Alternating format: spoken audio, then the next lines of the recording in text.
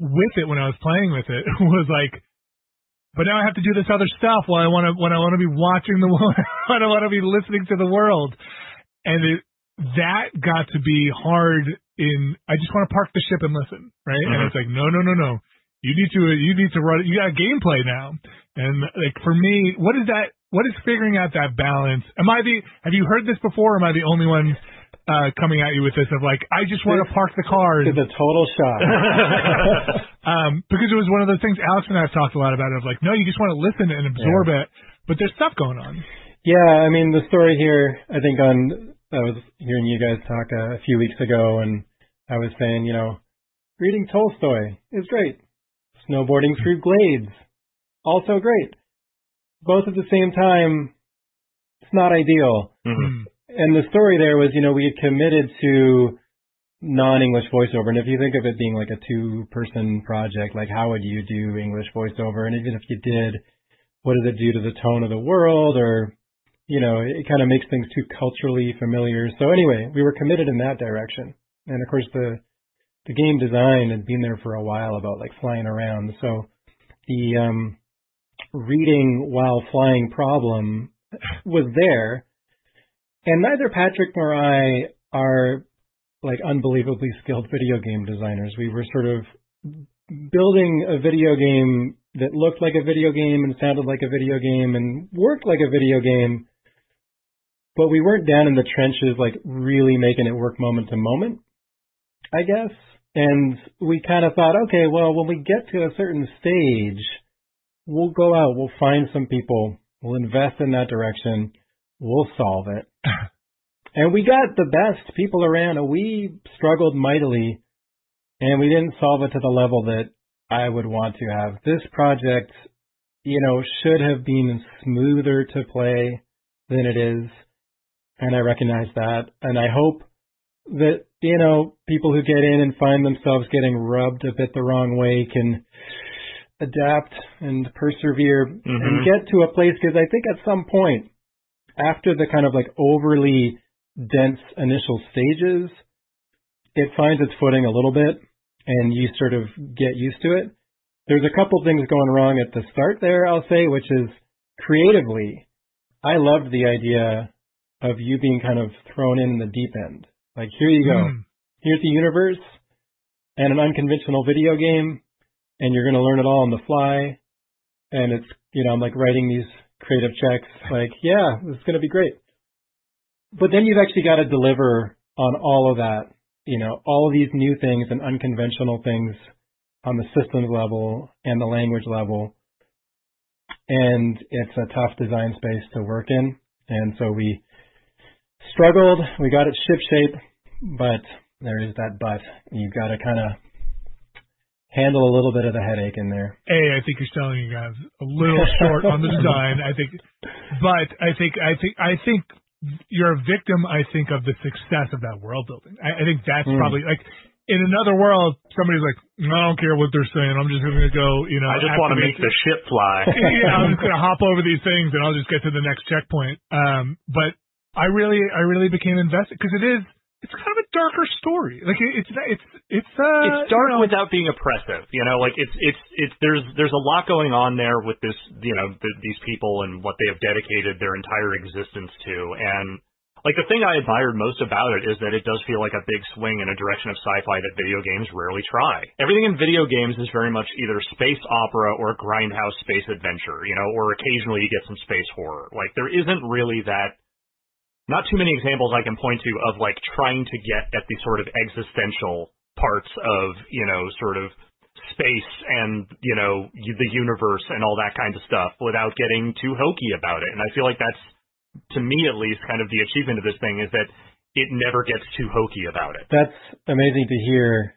And yeah, the struggle here was, how do you make a fun snowboarding video game that also carries with it this grounded tone and a helping of existential dread? How do you bring those two great flavors together? And there was real work that went into try to keep it heartfelt and honest and resonating with where we're all at. And then there was also a moment where there was a need to find a little bit of levity, get a couple of jokes in there to, lighten the mood. But yeah, it's cool to hear that it's coming across. There are parts in that game where I felt like, and we're not going to talk spoilers, but there are parts in that game where I feel like it's very relatable.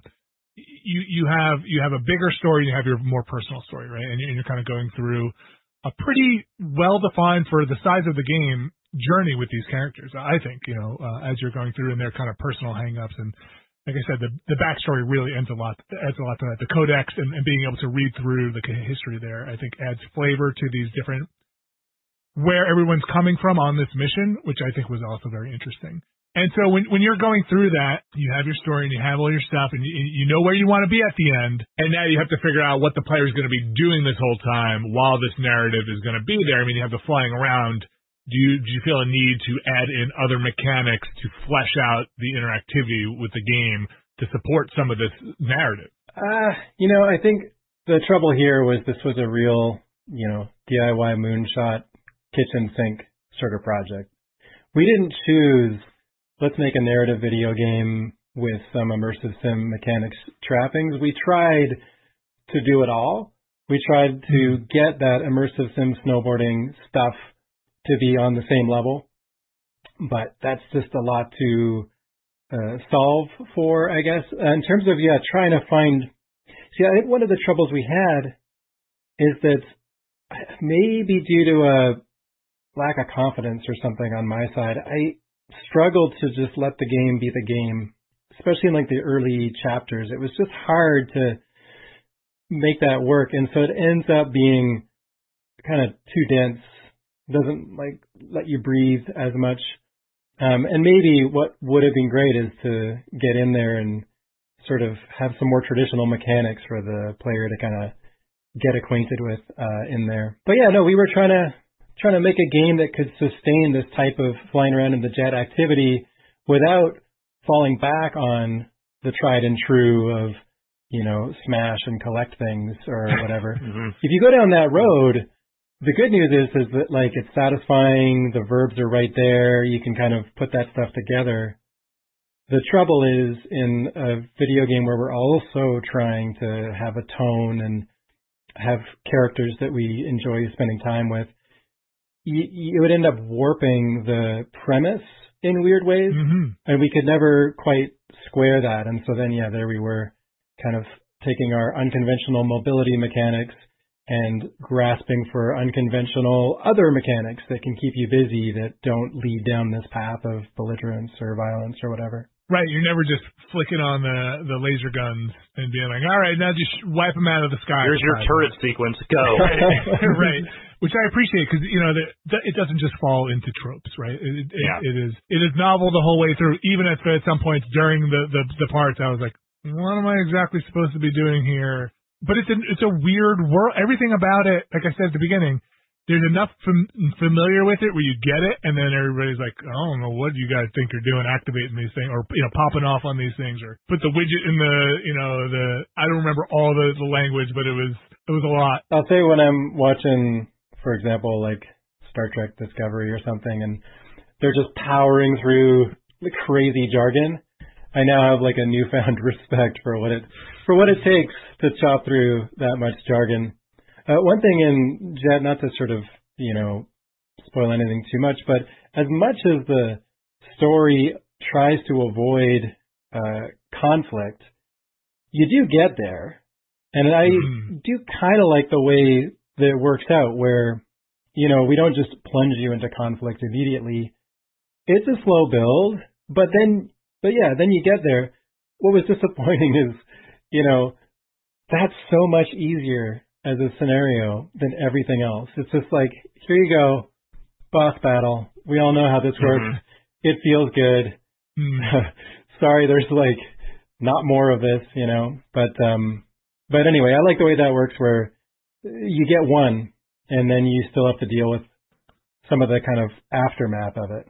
Yeah, I mean, for my part, I will say that, wherever I ran into a wall in that game, I did at least feel enough confidence and enough, inspiration to want to push past.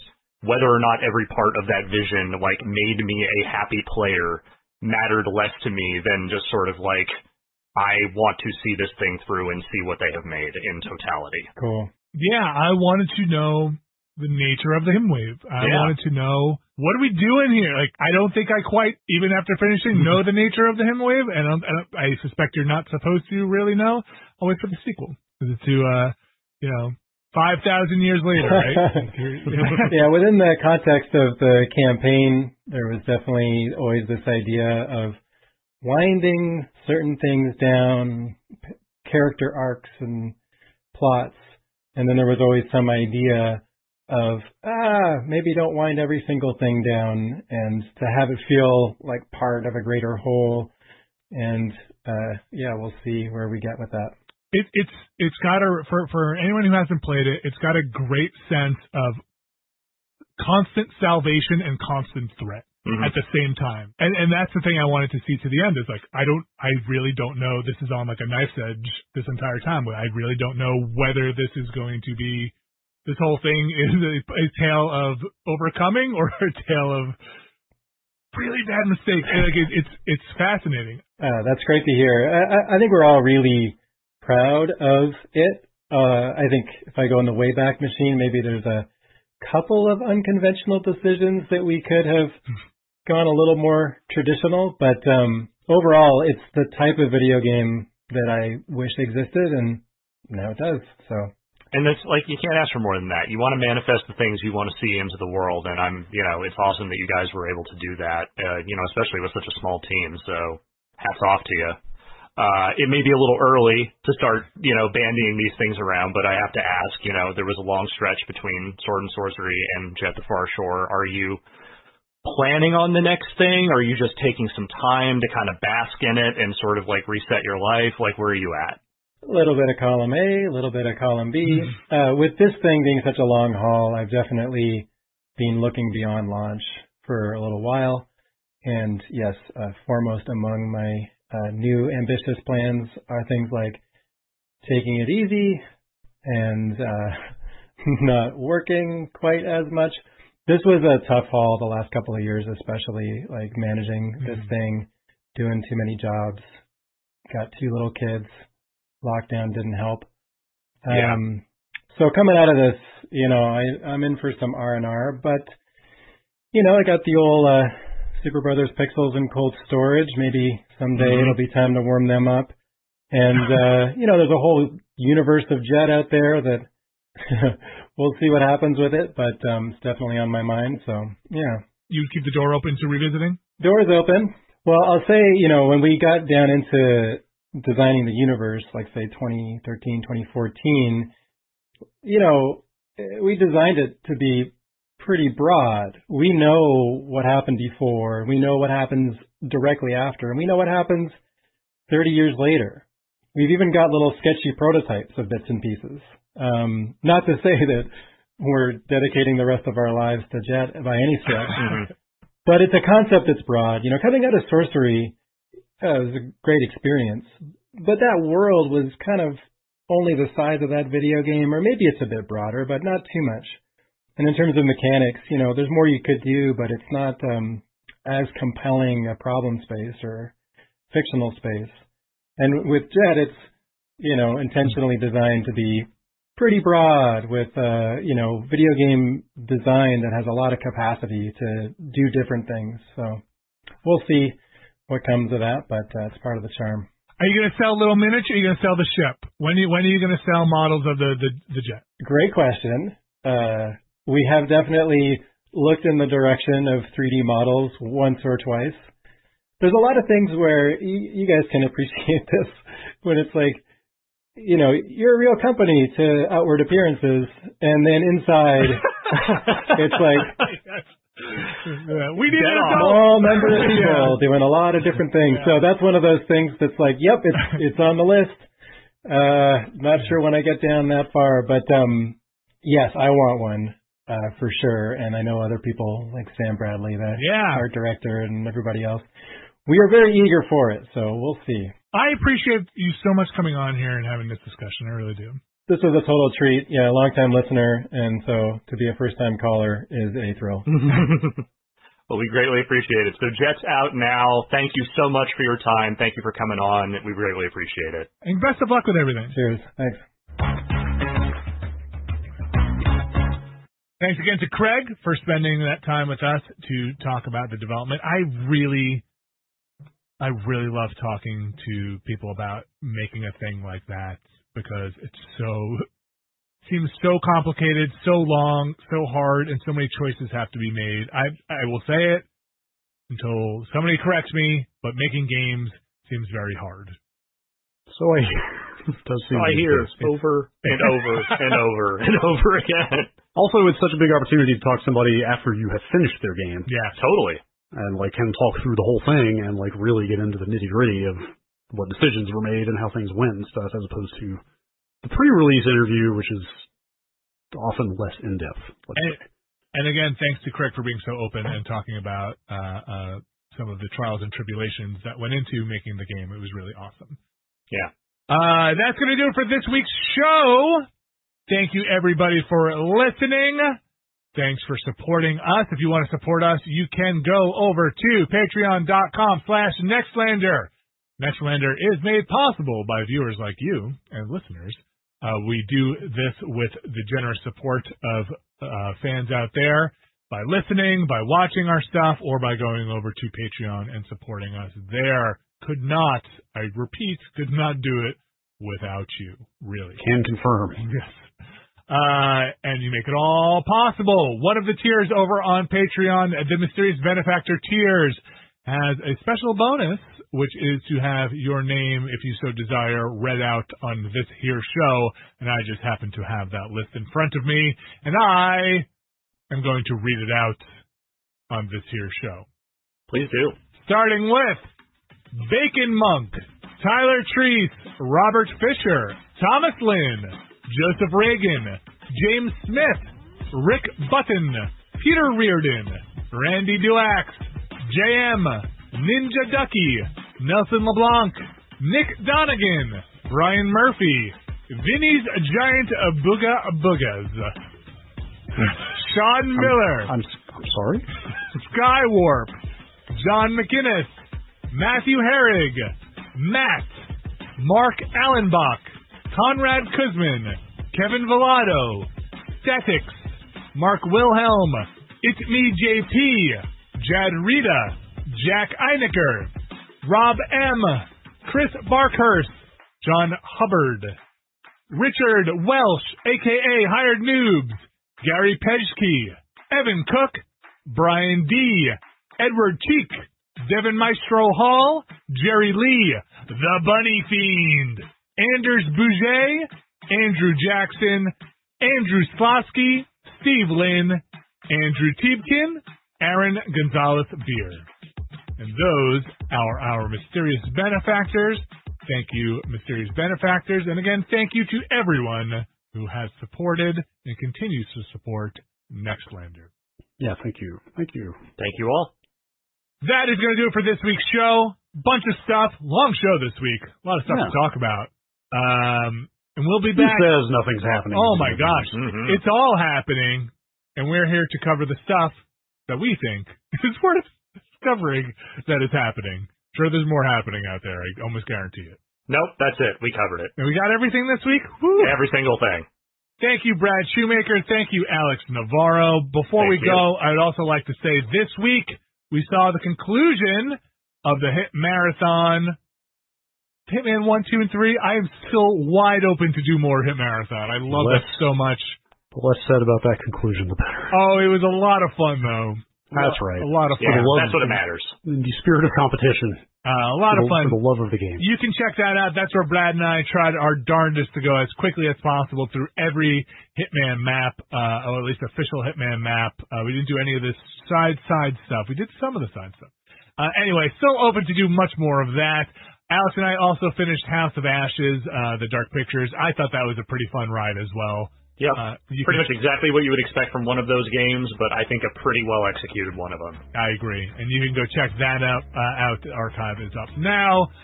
Brad is going to continue in some Resident Evil 7 in VR, and we will have Grand Theft Auto, the definitive edition, as you heard on this year's podcast, played on Friday. Alex is going to check that out, along with some ghost hunting on Thursday morning. Yes. You can check all of that out.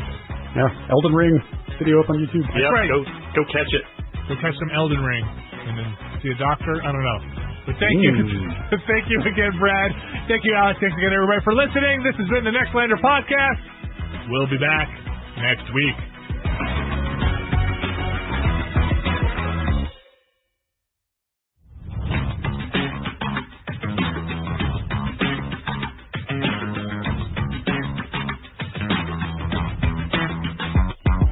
Hello, everybody. Wow is all I have to... Wow, World of Winnie. That's me, World of Vinny. World of Wow. Wait, are you also hemorrhaging subscribers year over year? I hope not. We're just stop right No. there. Wait, Jesus. forget I asked that. Yeah, no, I definitely do not. If anything, welcome everybody. Come into the fabulous world of news and entertainment here on the Nextlander Podcast. Brad Shoemaker, how are you? Worlds of Wonder. How about that? That's the WoW that I remember. No, unfortunately, that one is taken now by RuPaul. That's the name of their production company. Wait, really? World of Wonder, yes. Where does that leave Teddy Ruxpin? Dead on the side of the road. Oh, don't say that. Sitting in an alley with a knife with that caterpillar thing. Someone just put a fucking Journey tape in there, and all it does is play "Don't Stop Believin'." It's like it rots on the side of a road. That's my art project. This seems like exactly the kind of rabbit hole I should have fallen down before now. But I'm pretty sure there was like a pretty big Teddy Ruxpin hacking scene for a while. I think you might be right. Like making Teddy Ruxpin do some questionable things, perhaps. Alex Navarro, how are you? Good. Remembering now that I never actually had a Teddy Ruxpin, and now I need to go talk to my therapist about my childhood. Yeah, we had a Teddy Ruxpin in the house. It was kind of boring. But there was like a reboot of Teddy Ruxpin not that long ago. Oh God, you're right. Yeah. Wow. Everything you loved as a child will be rebooted eventually. It's like that. The product page on Amazon literally says Teddy Ruxpin official return of the Storytime and Magical Bear. Yeah. I'm your storytelling friend. You could do better. Put an SD card in me now. Yeah, probably. This is not. I'm calling your mom. Hold on. Beep, boop, boop, boop, boop. This is not the Teddy Ruxpin I remember. Teddy Ruxpin fucking narked on me because I had some friends over. Teddy Ruxpin says, pass that shit here or I'm going to notify the police. Is Teddy Ruxpin a cop? Teddy Ruxpin has to tell me if he's a cop. Put the right tape in. Teddy Ruxpin's no longer a cop. Apparently World of Wonder was founded by former Atari employees. I think there's your video game connection. I thought it was if you dig deeper, I thought it was Bushnell. I thought it was like Chuck E. Cheese pedigree. The World of Wonder was like really because that's also Atari. Right. Yeah, you might be possible. Right. It is possible. Let's follow this Rux poll. No matter where it goes. The less we dig into the doings of Nolan Bushnell in the 80s, the better. Just put Nolan Bushnell's autobiography tape into Teddy Ruxpin and watch the magic really happen. Yeah. I'm not sure there's too much we could uncover about Nolan Bushnell at this point that he has not gleefully told people in public over and over again. That's probably fair. I mean, does Teddy Ruxpin work in a hot tub? I don't know. You tell me. Did you ever open up those suits at a Chuck E. Cheese? That's where the mafia hides the bodies. Just in this animatronic suits in Wait, Jersey. hang on. Is that like a Jersey urban legend? No, but it should be. We should start. Are you saying Jimmy Hoffa is like stuffed inside a Country Time bear playing the fucking banjo? just formaldehyde it up in there. Jimmy Hoffa's ragtime washboard band. Oh God, the helmet came off. Is that Jimmy? We know by now because all those animatronics are rotting from the inside. So we can see it by this point. They are, yes. There's a Chuck E. Cheese, at least two of them I see around in Jersey. I thought they were done, but they still are kicking. There's one not too far from where I live that is in one of those little shopping centers they have in Queens where it's 2 stories and then there's there's a Guitar Center and there's like a Mervyn's or whatever the fuck and a grocery store. And then on the top floor, there's just a section that's occupied by maybe the chintziest Chuck E. Cheese I have ever seen in my life. It looks It has the look of a mob front. Like it has like the barest minimum of accoutrement that a Chuck E. Cheese can have to occupy a space. But it looks like there's a back room somewhere where people are just like taking the skim from the Chuck E. Cheese and they are counting their drug money. Like they have a pizza, one arcade machine, and that's all you need, and a thing that is possibly a person in a suit that they call animatronic, and like, it's just a front.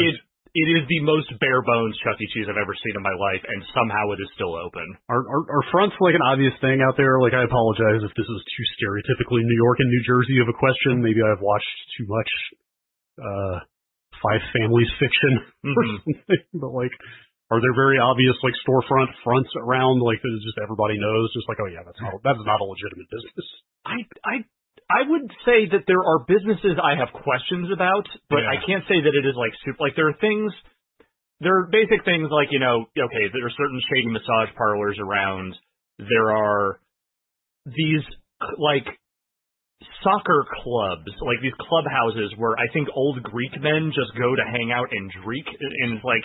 They're all named after specific Greek islands, so I think it's like if you are from there, you get clubs. There's social clubs, but I don't like. There's also a couple of bars around here that I think are operating illegally. Like they're never actually open, but sometimes people walk in there and out of there, and it's like I don't know about that. I think of more like the 115 weird like handbag and kids backpack stores you see on the street, and you're like.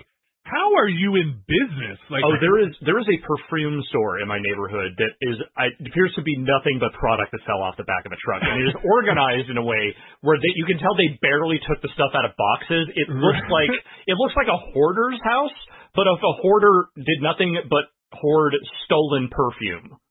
That smells like that. I can smell that smell, and it smells disgusting. So those are the stores I would always walk by and be like, "What? How are you an electronics store? You have an 80s Walkman, like a mini DV section over here. Like, I guess at this point that stuff would go for good money, but like, electronics that are just a little outside their time, right? Like just like, hey, get your latest HD DVDs, and it's like, what? How are you doing? And this thing's all covered in dust, and they're like, we're open for business. Check out mini disc. It's the future of music recording. Yeah, come get them. And it's like. Get your 2 gigabyte SD cards now. And it's like, how are you guys open for business? Well, I do need a 2 gigabyte SD card. Well, you gotta be careful though, because there's those, but there's also some that are just like complete multi-purpose businesses. Like there's a place that sells electronics, but also they're a notary, but also they're a travel agency somehow. Also, there's a cobbler in the back. You don't really know how all these things fit together, but they do. And so, like, sometimes they are really just like these ramshackle businesses that are just thrown together different disciplines, and then there are the occasional mob fronts as well. And all of them will make duplicate keys for you. Yeah, every single one of them has a keymaster. If I could go to one place and arrange international travel and also get my shoes fixed, why wouldn't I? Would you also like to buy some phone cards? There's a place here that is in my town that is a travel agency / Korean chicken place. And it is what's the chain Korean chicken? Bonchon. It's a Bonchon / travel agency. So you go in there, you can get your Bonchon order, and you'll take a nice trip if you want. Possibly to Korea. Weirdly enough, those are the lowest rates. The thing I will say, if anybody's visiting New York, and I don't know if it's still like this, but because I haven't been traveling around in the city that much recently, is if you pass those stores. Trust me, it is always 70% off. It is not. It is not a special sale they are having. It is not a today only sale. You will walk by that store every day, and that today only 70% off sale is happening every day in that store. So do not be taken in. It is cheaper. It might be. You're not getting any warranty on that shit, and you are most definitely not going to get any returns. But if you want something cheap, they got it. It might not come in a box, and it might have somebody else's footage on that SD card, but there might be some flecks of blood on there. It's just OEM. We get it in bulk from factory that way. Don't worry about it. That's right. Like when you buy a photo and somebody else's photos in the frame, it's just like that. They want to make sure the SD card, the camera works before they do it. Just don't run a black light over that thing. You don't want to know. That's right. Why this footage on here has somebody screaming, "Here, just take my camera. Just take my camera on it," and then it goes off. Is that how this is supposed to go? Yeah, that comes on all. Oh no, that's a movie. It's found footage horror. It's right. it's a nice. You can watch that on Netflix. Don't worry about it. That's a preview for that Blair Witch. They you won't made believe another what one. happens. They keep making them. That's not the only news. We're here to give you all the news that's good to eat, and that's not the only news that's happening this week. I want to bring up something quickly here just before we get into the news, big stuff, the megatons. Brad said something before the podcast that's kind of just been rattling around in my head. That happens a lot, I think. About hamsters' ability to not get drunk. Oh my god! And I would like you to elaborate just a little bit. Are we really doing that? I would like you to just share this little bit of information. Apparently this article posted on December 26th. I came across this during the holiday break. It's a Christmas miracle. A piece on The Atlantic entitled, "You have no idea how hard it is to get a hamster drunk." I did not know. Which, a headline that made me laugh very hard. Headlines these days are almost uniformly bad and nothing but like weird idioms that are just repeated ad nauseum. So every once in a while when I see a headline like this that actually is captivating, I have to call it out and say, good work. Dude, like apparently hamsters are fucking luscious. Why? Apparently hamsters can hold their liquor better than just about anybody else in the animal kingdom. Okay, and then I asked you what evolutionary process could possibly have led to that, and you had an answer. Hang on, you're burying the lead here. You can give them straight ethanol. Like, you literally give them Everclear. They will just happily drink Everclear and then just go la la la and walk away. This is like a thing if I were some kind of animator or making my weird Animal Farm-esque metaphor for everything. Now I would have hamsters running like a bootleg still or something. How is there not like a questionable hamster character from like 30s Warner Brothers cartoons who was like a giant drunk? Well, because they didn't know. So wait, why did science, like what is the reason for this? I guess the evolutionary mechanism is that they hoard food for the winter in the wild, and that food ferments over time. I love it. And if they can't eat the fermented food, say, several months into the winter when there's nothing else to eat, they are going to die. I love in some kind of rapid iteration version of nature, there are just hamsters who are dying because they're too drunk over the winter. They like wake up drunk over the winter and like, I should go get some more food. And just walk out and get eaten by a wolf or something. And the ones that don't get drunk sleep soundly and peacefully. But then the wolf dies also because the wolf cannot process that alcohol, and that thing is like basically like one of those chocolate balls that is just full of alcohol. The wolf is just like, honey, what did you do? I had like 4 hamsters. I found like, have you been in the hamsters again? And it's just a little bit. I don't have a problem. You have a problem. I'm gonna go fuck up that bear. That bear snores all fucking winter. Honey, don't just leave the bear. No, you say that. I'm gonna have a couple more hamsters. I'm gonna go fucking tell that bear. I'm gonna light your fucking fire, bear, and then see what he does. That's my bit on drunk hamsters. Good stuff. Thank you very much. Tune in for our bit on New York scams and drunk hamsters and wolves. That's right. One-stop shop. That's right. Always and resort travel and Korean chicken all here. That's right. Repair. You want a drunk hamster? I can get you a drunk hamster. You need something notarized? I can help you. Anybody need keys made? I can also do that. I once thought about buying one of those machines that grind keys and then I don't know why. I thought you were about to say I thought about buying one of those machines that grinds hamsters. And I was like, oh, God, this got dark. Make a key of hamster. All right, let's get into some news, shall we? Well, we're getting into some news. We're getting into the news. Yeah, so this is fun. Okay, I was kind of excited for today's podcast. Because we have some fun games to talk about, and we'll get to those a little bit later. It's going to be Nobody Saves the World, some Ollie Ollie World preview stuff, and we're going to talk a little bit more about Resident Evil Village. Before we get to that, though, we're going to lead off with the news, and we've all been podcasting for a long time. We've all been in this industry. You guys have been in it longer than I have, covering it. And you don't often have gigantic, to borrow a word, megaton news that isn't primarily about the suffering of people in the industry. So Of course, last handful of years, yes, for sure. So of course this is game news, so it'll have some tangential. There is definitely some suffering attached to this. Yeah, attached to it, but really, on its face, it's a business deal that is just very big in the industry. But of course, it's the video game industry, so there is some on the heels of suffering going on. And if you've been listening to this podcast over the last several months, you probably know which company and which suffering we're talking about. I think that's probably broadly applicable to society at this point. Yeah, maybe. Good point. Maybe. Where we are at, I think human suffering underpins all daily existence at this point. So the big business headline here, and if you haven't heard this, hold on to your butts. Microsoft, maker of the Xbox game platform. Yes, also Windows 2000, Microsoft Bob. That's right. Best known for Windows 2000 and the Xbox and the Zune. Makers of those fine products are in plans, in cahoots, in negotiations, in signing at different stages of acquiring Activision. Makers of Skylanders, Candy Crush, and Guitar Hero. Well, let's wrap that up. It's Activision.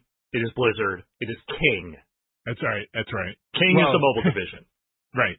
So they have announced their intent to merge, to buy, to purchase. Now this is going to take a while to go through. It is a gigantic deal. You're talking about one Jupiter-sized company and one, let's say, Neptune to other giant planet-sized company trying to get together here. So I think the last estimate I saw, and at the time of this recording, some of the smoke and dust has settled, but there's still some up in the air. The last I saw was like 2023 summer for maybe this to actually go through. So yeah, I think that's the end of Microsoft's fiscal. So I think they said by the end of that fiscal year it'll be done, although it could be done sooner. Yeah. But still, that's like 18 months from now. That's crazy. Yeah. Like, so, other multi-billion-dollar acquisitions that I have followed in the past only take like 6 months or something to close. So like this is, but also like by like so many different metrics, this is basically the biggest news story that I think has ever happened in the business of video games. It is certainly the biggest I can think of in my lifetime of working in games. So like one of those metrics I just read this morning is that this is the single biggest cash acquisition of a company in American history. Like, is it? Crazy, yes. Because I had seen it as the biggest purchase Microsoft has made. Oh, for sure, dude, yeah. But like so, cash, specifically cash, they're paying cash for shares of the company. And how much cash, Red? It's not a stock swap or anything, but it's like, well, this number keeps moving around. It was originally reported at $68.7 billion. A lot of people were rounding that up to 70. Wait, don't swallow that number. You got to say that number. $68.7 billion. Yes. The next closest transaction was last week. Yes, I know. Like, I love that. Like, we just passed the previously biggest acquisition ever for a video game company, which was $12 billion for Zynga by Take-Two, which we literally talked about last week. Yeah, and that was huge. Yeah. To give some perspective, I think we talked about some other things, but Marvel's acquisition was like $4 billion-ish in that ballpark. Yeah. I mean, if you go, it's been interesting / very depressing watching the inflation of corporate acquisitions over the last, say, 15, 20 years. Because like, what was Marvel? Like $4 billion, right? I think that's what it was. Yeah. Like Lucasfilm was also 4. I think Pixar was like what, 7, if I remember, or something like that. Like, but if you go back, like we talked about this on the Ramblecast yesterday, but like YouTube was like 1.4, 1.6 or something, which just seems positively quaint. It hasn't been that long. Right. No. And like it just over time, it's like, oh, WhatsApp got like 19 and LinkedIn was like 26 and then all 70. Wow. Yeah. There sure is a lot of money concentrated in the hands of a very small number of corporations and shareholders. I think one thing we can say definitively now is that $1 billion is no longer cool. I mean, listen, social network is now outdated. I don't need to be cool. You can give me $1 billion. Microsoft, to put this into some more perspective, Microsoft is now a more than $2 trillion company. So it's hard to fathom, like in practical terms, amount of money. It is both like eye-opening and also kind of sickening in equal measure to me. It's now bigger than several economies across the world, isn't it? It's like, oh wow, these numbers are just spectacularly huge, and also like, oh wow, that sucks. That's where all the money is these days. So anyway, there's a lot to kind of peel away here. One thing I'll just shout out here that I thought was interesting was analysts reported that this acquisition would increase Microsoft's video game revenue by about half. So like that's pretty substantial. Yeah. According to the article that was in the Wall Street Journal. So that's a pretty big video game acquisition. And Microsoft has been on a tear acquiring studios and companies. Just kind of trying to do big picture stuff here. So if you are anybody listening to this plays video games, or maybe they know about the video game industry, this is essentially a video game podcast. Like, you got players. You got Microsoft, you got Sony, you have Nintendo. Another thing that kind of I didn't know until I was reading this story was this still doesn't put Microsoft above Sony. This makes them the number 3 video game company in the world, behind Tencent at number 1 and then Sony at number 2. So yeah, like Xbox plus Activision revenue is still not quite enough to top what Sony itself has been bringing in on the PlayStation. We've talked before about how, as a whole, Microsoft as a corporation is bigger than Sony. But the main thing is that Sony's massively bigger. Sony's PlayStation division is its biggest division. It is its most successful division. Whereas Microsoft has its fingers in so many other different aspects of tech and commerce that their gaming division can get this much bigger, but also they are still, it is still a fraction of what that corporation is.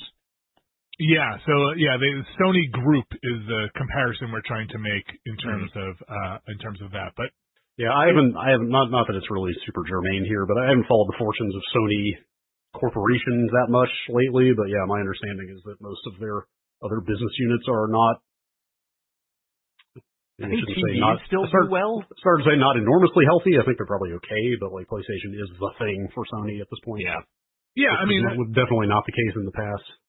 It's important to remember Microsoft's inroads into Japan have been, challenging. To get an install base there. Sony has a very strong foothold in a lot of Europe, and I'm not really sure where like emerging probably established markets like China are at this point in terms of console. Console business is weird because like consoles did not ship or sell in China for a very long time, and I think they're still very heavily regulated. Yeah, it's not been a fully tapped market.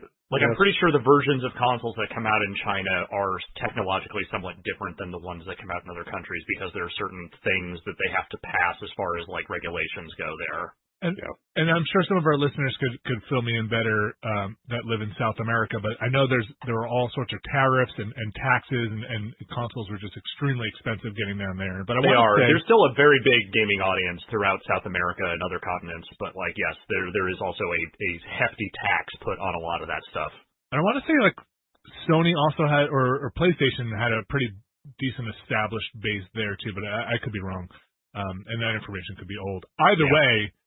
In terms of kind of like market share, important to remember that stuff. But in terms of software on its face, hey, what does this mean?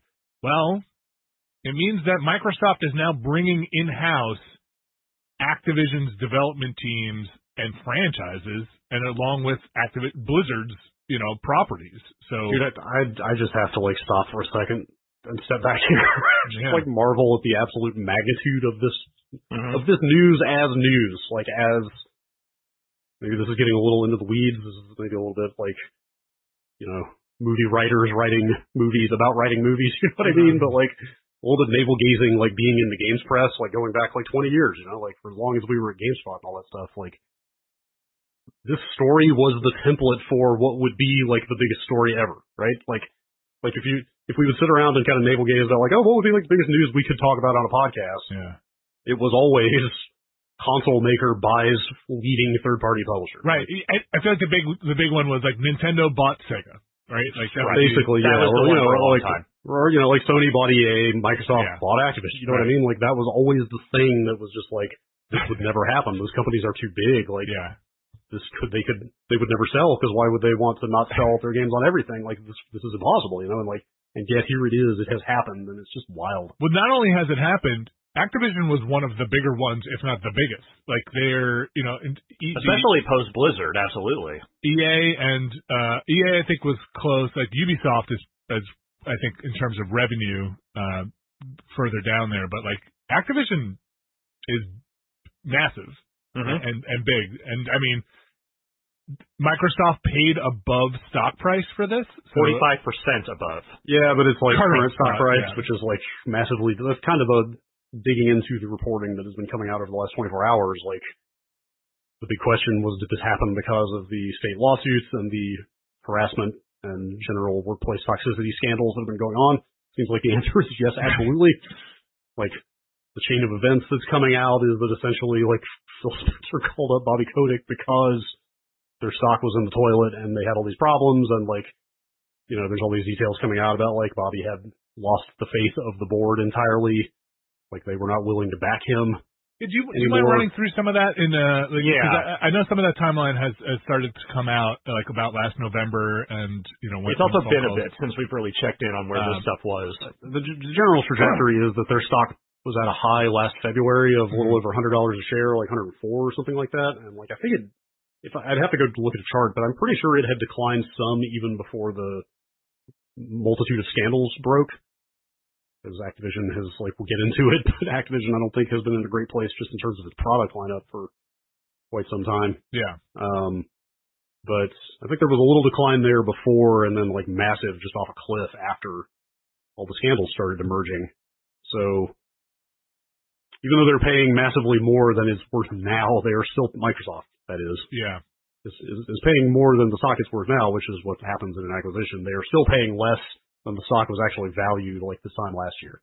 So it's definitely a very opportunistic, like we're going to swoop in and we'll give you most of the money you would have gotten if we had done this at the peak. Get this bargain basement deal on this on probably the biggest third party publisher in video games. And it's incredible to say the words bargain basement for a $68.7 billion deal, but that is just kind of where we're at now.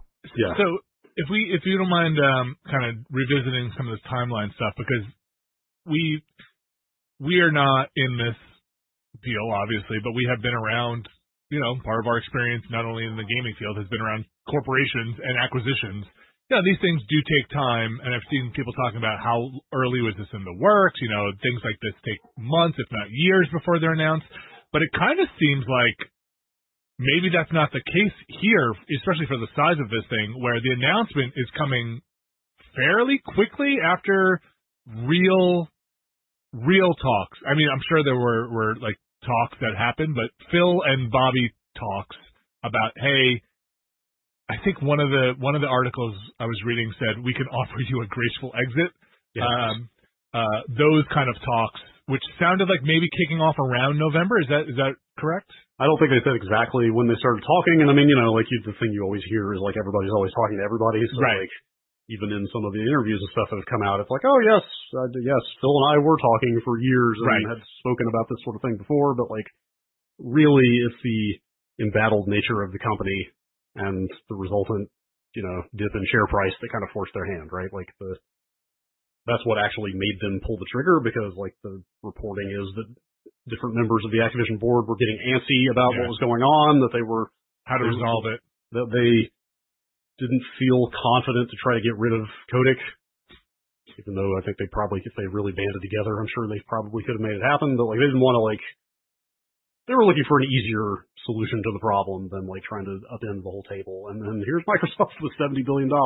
Here's the thing that will make your shareholders happy on top of everything else. Right. Yeah. So yeah, I think some of the takeaway I was getting was, yes, exactly what you said. They kind of didn't really know what to do about the Bobby situation, but also understood he did not have the faith of not the fellow board members, but also the company.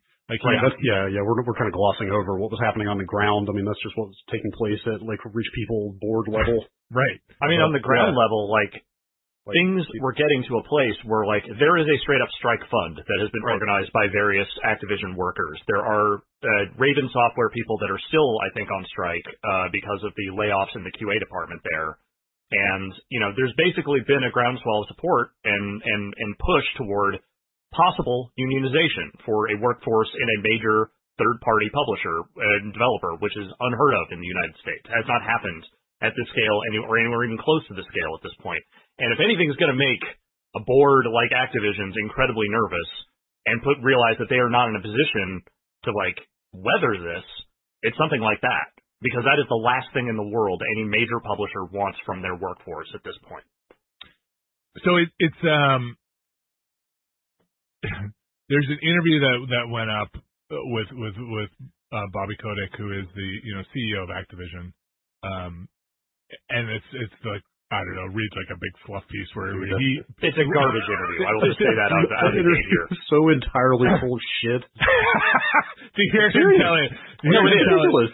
The whole thing is it's just a situation to make better Skylanders, Candy Crush, and we're finally going to make the Guitar Hero game Bobby always wanted. Just completely defers on the question of whether any of the scandals had anything to do with this happening, and blamed it more on I think it was more Diablo 4 and Overwatch 2 slipping from the schedule and what that did to stock price. Right? Yes, exactly. There's no accountability whatsoever. Just throw it at the feet of these teams that are already overworked and overburdened to the point of breaking. Just say it's their fault because. Because all Bobby gives a shit about is appearances. It's kind of one of the most interesting aspects of this to me is really stepping back and looking at what Microsoft is getting here and what they're going to, what they are now managing, right, and what they're going to be tasked with rejuvenating, right? I mean, there's the workforce issues, which is a separate conversation from strategic IP management, which games to put out when and how and that sort of thing. But yes, obviously they're going to have to rebuild the trust of the workforce, which. My sense is that Microsoft is a decent place to work. I mean, they are not without their own internal allegations. Yeah, there was a lot of stuff about contractors being kind of worked very much on, especially on the 343 side, a lot of contract labor getting burned out. Sure. Yeah, I mean, no corporation is anywhere near perfect, of course, but compared to Activision, it's probably going to be an upgrade. But then there's also the there's just a matter of what did Activision have going on? Blizzard across the board has been kind of lost in the woods for years at this point, I think. Yeah. Activision proper is so far removed from that heyday of I mean, remember when it wasn't just Call of Duty? It was almost all of the biggest franchises in the industry were Activision. They had Tony Hawk, Guitar Hero, Skylanders, Call of Duty all going. All things they ran into the ground.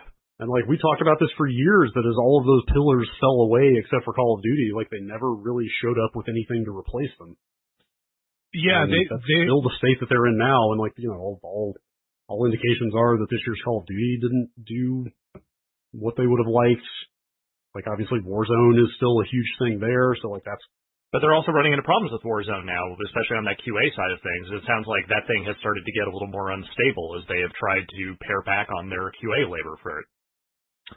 They have King, which is a big deal, and will continue to be a big deal. And I'm sure they want to continue to compete in that mobile space. And Microsoft would like to compete at all in that mobile space because they just really haven't for the most part. Yeah, so look for your your further pack-ins with Windows 11. Look, I've got my Windows Phone 7 in the drawer right here. I think Blizzard is a company that I think under some really good stewardship, they have a lot of break in case of emergency stuff that they have broken. They have gone back to the well on some things, and it maybe hasn't panned out entirely. But I think under the right stewardship, there's a legacy there that's valuable, that has value. We'll see what Overwatch 2 is. I don't really know. Yeah, I don't have the greatest expectations for that. The moment for me that Blizzard totally I fully came to terms with where Blizzard is at is when the stories came out 2-3 years ago about they were essentially trying to make StarCraft Battlefield. Do you remember that? I don't remember that. Yes, that was I think it's a Jason Schreier story or somebody similar of just they worked the prototypes for ages on trying to make a large scale multiplayer shooter set in the StarCraft universe, and it didn't pan out and they canceled it. But to me, that was just that was the idea that you go to when you've got all these properties and you're not really sure where to go with them at this point. It's just hey, let's just take this IP and graft it onto other popular video game template. Well, I'll say this about Phil Spencer, and some of this, we've talked to him in person. He seems like a really good head on his shoulders in terms of industry, seeing where the industry is going, but very specifically, he seems like he understands the balance between nostalgia and new. Like he seems like he understands what the people who grew up with these games want to see, and also having to meet the standards of a new audience in a lot of ways. And he knows how to balance those things in a way where it doesn't skew too far in one direction or the other. It seems like it. And again, I'm not trying to say he's a wizard, at that stuff, but he comes across as somebody who really understands that space in a way that maybe Activision could use, because Activision has a stable of legacy stuff that could be appealing to bring back in a modern form. Yeah, like they've got a kind of a pretty, especially from my perspective as an old person who played a lot of computer games in the 90s, like they have a pretty impressive catalog of IP. Actually, I've got a list here that I will go through. Yeah, but it's wild. But, like, the problem for me is that they married those properties to the shittiest possible business model in video games. Right. Which is like if you remember, I think Kotick bought Activision and kind of remade it, in the early 90s, but it wasn't until... Yeah, he fired everyone and just restarted the whole thing. 91 for $400,000. It wasn't until, the mid-2000s that, modern Activision really came into its own. But if you remember back when they were cranking out Guitar Heroes and Call of Duties and all that stuff, he literally was out there saying this, and also in the hiring decisions they were making, that they wanted to turn video games into packaged goods. If you remember, they were hiring people who came from industries like crackers and laundry detergent. Do you remember this? I don't. No, I don't. They spoke very openly about how, and that's where the annualized Guitar Hero and Call of Duty model came from, was essentially an effort to sell people the same product over and over and over, just like you do with soda and detergent and snack crackers and stuff like that. That was what they were pursuing, was we just want a pipeline that will crank these games out as fast as we possibly can to infinitely increase shareholder value until the end of time. That was what they were trying to do, and that sucks. Yeah. And just as an addendum here, I should say that I do have a personal stake in this, because I've worked for a company that was directly competing with one of those products that got run into the ground by that business model. And I will just say that I have my own personal opinions about that sort of thing. But they're not really germane to what we're talking about here. For people who don't know, you're talking about Harmonix. Yeah, I worked at Harmonix for a couple of years. And Rock Band versus Guitar Hero. And that arms race, is something that I was entrenched in for a little bit there. And, there were some definite opinions about Bobby Kotick and how they were going about selling Guitar Hero and what they had kind of were doing to the video game marketplace in general. I believe it. We're going to take a quick break here and come back with some more. I want to hear more about what they're getting in your list of Activision properties. Before we go, though, I do want to mention, we kind of mentioned a lot about Bobby here, and this kind of just jumped out at me that I thought he had a much higher stake in the company. It turns out he has about 0.5% of Activision, but if you look at 0.5 of an astronomical number, upwards of 70 billion possibly, you're talking maybe about 400 million at that deal price. So we're cashing you out, Bobby. Yeah, but Bobby, and I guess we should also say there has been a lot of, because I kind of want to leave some of the Bobby stuff behind, but at this side of the break, there's a talk about, is he staying, is he going? It seems like the rumors are that he is going to come through with the deal and then leave after the deal, probably get his payout and then walk. Everything you read officially says Bobby's thumbs up and he's good to go for this working at Microsoft and going to be there to help the team. But my gut also says probably believe the rumor mill on this one, and Microsoft wants him out of the picture as soon as they can. All I'll say as an addendum to that is this all does certainly put an interesting spin on that comment from Phil Spencer last week, where he was talking about how it's not really his job to shame another company for their various, transgressions, shall we say. Not yet. As soon as that deal closes, it'll be entirely his job to deal with that problem. Not only his job, but his mandate to have to say that stuff. So, yeah. Fuck. We got more to say here, though. We'll be back in a minute. We'll take a quick break. We'll be back with some more Activision and some of their properties to talk about when we come back. Stick around. This week's show is brought to you by Manscaped. Alex Navarro. Yes, Vinny Caravella. We are back again with Manscaped, and they have a new Ultra Premium collection. What's in this collection, Vinny? Well, they not only have this collection full of goodies, but they have a step-by-step illustration process here to go along with it. I'm going to take you through this journey. Please do. With me. Okay. And at the end here, I'll tell you about how you can get in on some of it. So we have our cologne-infused Ultra Premium Body Wash with aloe vera and sea salt. Okay, that's your body wash. It gets you all clean there. You know? Mm-hmm. Then you got time for your hair. My hair, your hair. Mm-hmm. Anyone's hair, really. People with hair with their 2-in-1 shampoo and conditioner. Okay, put that on if you have hair. Let's say. Anyway, I mean, listen, probably got hair somewhere. You can put it on there, and it probably needs to be washed. If I know anything, it probably needs to be washed. Then you got your aluminum-free deodorant. You know, I got rid of the aluminum in my deodorant. Sounds like Manscaped doesn't have it in theirs. We agree. Dries clear. Also has cologne in it. For your skin, hydrating body moisturizer. Oh, I could really use that. I got the dry skin. They'll keep her skin moisturized with their body moisturizer. We're up to step 5, and it's time for the lip balm. Boom. I use that lip balm. You know what? My lips, they get chapped. It's wintertime. It's cold. It sucks. Yeah. Use that lip balm. Mm-hmm. Make your lips feel good. Aw. That's a free gift when you get the Ultra Premium Collection. Last but not least, the Lawnmower 4.0 electric trimmer. And that's to trim the hedge. You know what I'm saying? Mm-hmm. Well, the hedge, anywhere else you got some grass growing. You know, you want to take that grass down a little bit, you can use it. Or a lot of bit. You can take it down. Designed to trim hair on loose skin.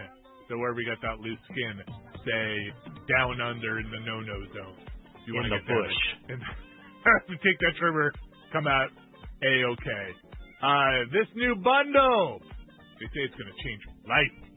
How can you get it? Well, you can get 20% off and free shipping with the code NEXTLANDER at manscaped.com. That's 20% off plus free shipping with the code NEXTLANDER at manscaped.com. Time to get wet and clean with your new Manscaped shower routine. Oh, my. Oh, my. Thanks, Manscaped. All right, we are back. Let's talk a little bit about kind of the video games here, the landscape of this stuff. Brad, you said you had a list of some properties. Yeah, before I get into this, the thing I was going to follow up on from before is when I was talking about Activision's shitty old super corporate approach to annualizing packaged goods in video game form. Like, looking at what Microsoft is now and what the Xbox business is now and where it's going puts what they're going to do with these properties in such a different light. Because, like, increasingly the Xbox division is, like, similar to the original content arm of Netflix, right? Like, that's increasingly what Microsoft is doing in the video game space is just ginning up more content for Game Pass. Like, it's not selling these as $60 product. I mean, I'm sure they will continue to let you pay $60 per game for quite some time. Please, 70. 70, excuse We're up me. to 70 now. Have they made that transition? I think it's been on a per publisher basis. I don't know if Microsoft has actually been charging $70 for their first party stuff. I would have to double check that. But anyway, the point is, like, you know, they've got all these properties and they can turn these properties toward the purpose of filling out the Game Pass slate, right? Mm-hmm. Rather than having to make each one of these properties a $1 billion proposition every year. Right. These can take the form of all kinds of large and small, you know, jewels in Game Pass crown, I guess, because bejewels. They now own so many damn IP at this point. Well, probably. What are some of the greatest hits of that? All right, I'm just going to read this list that the Video Games Chronicle put together. They did the important work of just listing out all the properties that Microsoft is getting here. such as Blur, Okay. Caesar, Call of Duty, and Candy Crush, of course, Crash Bandicoot. Crash Bandicoot is now a Microsoft property. Finally. Diablo, DJ Hero, Empire Earth, Gabriel Knight, Geometry Wars, which, like, that was the only material I came up with It's coming yesterday. home, lads. That was the only material I came up with yesterday when this news came out was like, it's kind of a lot to pay to bring Geometry Wars back in-house, but Nice. Guitar Hero, Gun, Hearthstone, Heroes of the Storm, Hexen, Interstate 76, King's Quest, Laura Bow Mysteries, like I said, a bunch of like PC classics in here. Lost Vikings, Overwatch, Phantasmagoria, Pitfall, Police Quest, Prototype, remember that? Mm-hmm. Quest for Glory, Singularity, Skylanders, A Soldier of Fortune, Space Quest, Spyro the Dragon, StarCraft. This says the Legacy Tenchu games. I guess that means like they own the rights to specific Tenchu games, but not the overall franchise. Time Shift, Tony Hawk's Pro Skater. Okay, I heard of it. True Crime, World of Warcraft. Interesting that they didn't just put Warcraft on this list. And Zork. Zork, the whole Zork. thing. We were playing a Zork game not a week ago on the stream. Did you? I'm sorry. Did you say Pitfall? Was that on that Yes, list? yes. Okay. Yeah, Pitfall. Pitfall in there. Pitfall Harry is now part of the Microsoft family. Like that's a bunch of classic properties, and like if who knows like what Microsoft in their weird new incarnation of just needing to come up with a bunch of weird, interesting shit might throw like small and medium sized budgets at, right? Like, And what studios they might throw it at. I mean, that's some stuff that I could see them throwing at like a Double Fine or a Ninja Theory, Right. you know, like to work on the side with their other big properties. totally. Like imagine if I was starting to say imagine if Double Fine made a new point and click adventure game. That's probably not gonna happen.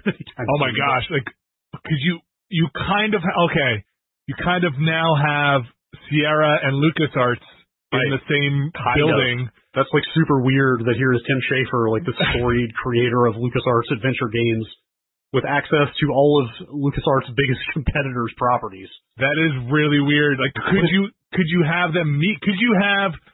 Oh my gosh! Wait, you could totally have. I don't know.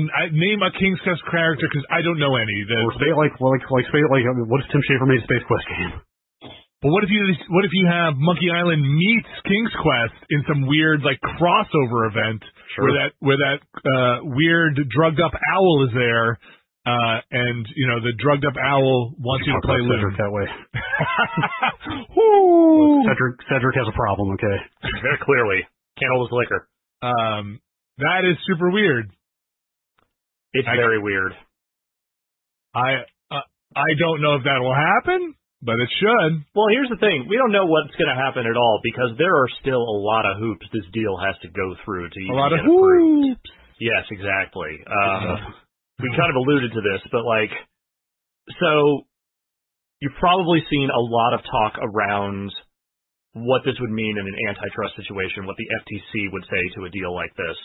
The key thing to understand here is that the current incarnation of the FTC, while somewhat different from the one that existed during the Trump years, is not one that has been empowered to go after major companies like this, to file antitrust suits for these kinds of mergers, in a very long time, like even since like the Obama years. Yeah, like I mean, yes, the Obama administration famously declined to pursue antitrust action that was recommended by its own FTC. So like, I guess if you're asking yourself, do we live in an oligarchy? Yes, we do. The answer is increasingly yes. There was that recent story that the FTC said they're gonna perk up a little bit. Like literally yesterday, literally the same day this news came out, there was also that story that yes, they're kind of redefining some of the terms. But what that means in the context of this, we have no idea. I think that if anything, even if they are going to perk up their ears a little bit and give this a little bit more scrutiny, the sheer amount of lobbying power that a company like Microsoft has at this point, they can find their way through it. I would bet money there will be zero significant regulatory action around this. I mean, at all. Microsoft is one of the few companies I could think of that actually had their wrists slapped for this stuff with Internet Explorer and what was it, Windows 7? And look how chastened they were after that. Yeah, right. So like, I bet they know how to navigate this and would not enter into something like this lightly without knowing that path is clear in front of them. Yeah, because, it's a very different government now than it was then, sadly. Sure, but is it a different Microsoft? Like, you think they're like... In some ways, I mean, I would say the Satya Nadella years have been a kinder, gentler Microsoft to some degree. But they are still Microsoft at their core. I think Microsoft is the richest it's ever been. Like, they're for sure, yeah, absolutely. But I mean, like you were saying earlier, it's like even after this deal, they are still only the number 3 video game company behind their biggest competitor. Like, I think it's probably hard for the government to argue that this constitutes any kind of monopoly or monopolistic situation, when their chief competitor is still bigger than them after this. I don't know. Yeah, I mean, it's a massive consolidation that I think makes it hard to compete in that marketplace. Yeah, I think like the reasonable position here is that it's absolutely right to be skittish about consolidation going on in the games industry. In this specific case, though, I think almost certainly the workforce of Activision is better off under Microsoft than they were under Activision, because it would be hard to be worse off. Yeah. And like I said, I think a lot of these properties might get a new lease on life because of Microsoft's different priorities and business model than what they used to be. Like some of these could come back in some smaller form that never would have happened under an Activision.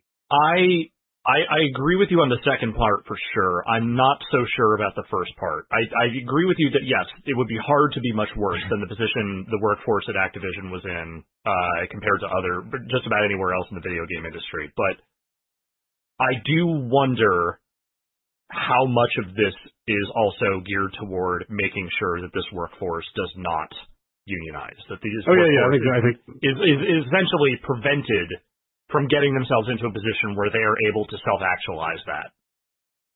Yeah, I would not be surprised if that is kind of the prevailing attitude there, right? Is like, hey, we're way better than they were. Why do you still need to organize? Because we haven't really heard a Phil Spencer much on the record about unionization, about like, what it would mean if, like, say, Microsoft's Xbox division, like its various development arms, were to work toward unionizing. Like, what would that look like? How would you respond to that? What would you do? It might be out there. I don't have it. I don't know of it. I'm saying I can't think of a quote where he has been on record about that stuff. And I feel like that is the question you should start asking him if you have him in front of you. Because if you are, with Activision's workforce being where it's been at, right, and then doing things like organizing strike funds, talking about, like collective action, that is a thing that you are going to have to reckon with in addition to all the other stuff that comes along with Activision. You can't just say like, well, you work here now, so obviously that's not going to happen. We've got safeguards in place to make sure that won't happen here. Yeah, like that's it. You're asking for an awful lot of trust that I don't think any company in this industry has earned, let alone one as big and as, monolithic as Microsoft. I think another part, just while we're on the what does this mean for the consolidation in the industry, sometimes this stuff has a way of working out where you now have so many people dependent on the fortunes of one company that company, I hate to steal the phrase or borrow it, too big to fail, but if Microsoft gets in trouble, you can't just, the government might have a hard time letting Microsoft just fucking eat it. So they become I don't know what trouble for a company like Microsoft would actually look like. I mean, it's becoming harder and harder to recognize, but we're all old enough to see fortunes come and go from like Yahoo to companies that were very big and to companies that weren't. I mean, stuff like that is getting shored up in ways that are no longer. There's just consolidation now. Something like, they would just get swallowed up by something else, right, and just become a mega company. But how do you compete against something that, if it were to fail, so many people would be put out of work that they would get bailed out? You can't, right? Like you would, like, if a scandal happened at the top of Microsoft, say something happened with Windows where it was just like, shit, it's just deleting all my shit or something weird. Hard to imagine with the scale of it, so maybe this isn't the best example, but you don't want all your eggs in one basket. and all, a huge percent. You want to be able to suffer a defeat, and that's why I believe back when antitrust was more effective, you break these things up into smaller companies that kind of live and die on their own bottom line there. Yeah, I mean, I think in some hypothetical scenario where Microsoft is in rapid decline, like there are off ramps for the parts of the company that are still succeeding and valuable. Like they'd spin business units off as their own companies, sell them off, gaming division, sell divisions off piecemeal to other companies. Like if let's say Microsoft's entire enterprise business went up in smoke, like Xbox would probably end up somewhere else, or God, they're so massive, spun off as its own thing, right? I mean, realistically, Microsoft is extremely well positioned for the future. Yeah, they can weather a lot. Yeah, I mean that's why Nadella is in charge of that company in the first place, because he was the guy who really brought. I think he was in the Office division. Like he was an early champion of like cloud services and cloud compute and like the cloud. Yeah, like he kind of saw where things were going in a way that let's say their previous leadership did not. So wild. It's like they're very big with Azure. Their reach is so wild. Right. Like they are in bedrock services that are not going anywhere, that are just going to be more and more crucial. So they are fine. It's got like this. It's got this like tinge of, Microsoft walking into a court hearing on antitrust and standing up and doing like you think that's air you're breathing? Moment of like, you're in my world, and like just computers shutting off and blinking. It just the reach is really wild. And I think the key difference there is that Microsoft has been around long enough and is seasoned enough to weather, I think, even the most scrutiny that our government is capable of providing, compared to something like a Facebook, where Mark Zuckerberg literally doesn't understand how people work or how to interact with them. So he just clams up and freezes up the second he is asked an even slightly pointed question. Like, Microsoft has the people and has the knowledge and has the experience to work their way through this stuff. Newer tech companies and newer tech billionaires, I think, are having a harder time, but they're also not getting that much of a hard time from the government. They're getting some scoldings, and that's about it. And if that's all they're going to throw at Microsoft, then there's going to be no static in getting this deal through. What I do wonder, not so we don't need to belabor this too much because nobody has a crystal ball here, but I do wonder if the video game conversation traditionally has been focused on Microsoft, Sony, and Nintendo for a long time. Like I wonder if that conversation starts shifting more and more to Microsoft, Netflix, Facebook, and Tencent. Like sure, yeah, but like the massive tech conglomerates basically that have their hands in everything now, right? Like. I do wonder if some of the consolidation is going to start funneling in that direction, right? Of like, imagine if a Facebook bought somebody the size of an Activision because they wanted like Facebook buys EA or something like that, Like they're both right there in the South Bay. They're both right there in the South Bay. Like that deal could happen very easily, something like that, Like I don't think it's a foregone conclusion that some of the big players in the traditional game space are not going to end up at the fangs of the world. I was talking to my brother yesterday, and he said he was just looking at his Netflix bill and noticed that it had gone up, and not just because of their Netflix kind of raising their prices every year, but like I guess New York taxes Netflix now because Netflix offers games, and in a way that New York State now has to tax the subscription cost of it. But wait, do they actually yet? I think they do. He said his bill went up by like $1 something because of a tax for a gaming because they're not just doing movies, they're doing games as well. And he was super pissed. He's like, I don't do any games on Netflix. I just want to watch my Netflix, which is kind of a side story, just in the vein of everybody getting into gaming. So if you're in New York, I don't know, check your Everyone wants their cut. I mean, that's kind of what I was getting at, It was like Netflix has been visibly sort of like dipping a toe into video games for a while. They've said they're going to add games to their service. They bought Night School, the Oxenfree developer, which granted, like that's one small indie studio. That's not like some massive strategic shift or something, but like who knows what their future plans are for acquisitions, for example, or Apple's or Google's or Facebook's or anybody. Like who knows where all this stuff's actually going to go. Not I. I do not. Okay. Let's pull back out a little bit. So I've got family that plays games. Is this a thing where everybody knows Call of Duty. It's a pretty recognizable one. People know whether you want to or not. Yeah, right. People know the Blizzard kind of catalog pretty well. People kind of understand what Game Pass is now and what that is. And I've had conversations now with my brothers being like, I don't know. It just seems like we should maybe switch to an Xbox from PlayStation. From the PlayStation ecosystem. A PlayStation family? A PlayStation family to an Xbox one. I mean, I think that conversation becomes a little less controversial. Is maybe not the right word. Honestly, like what you were describing is Sony's worst nightmare, right? Right. That's what I'm saying. I'm trying to put that's the thing they're still trying to play catch up on.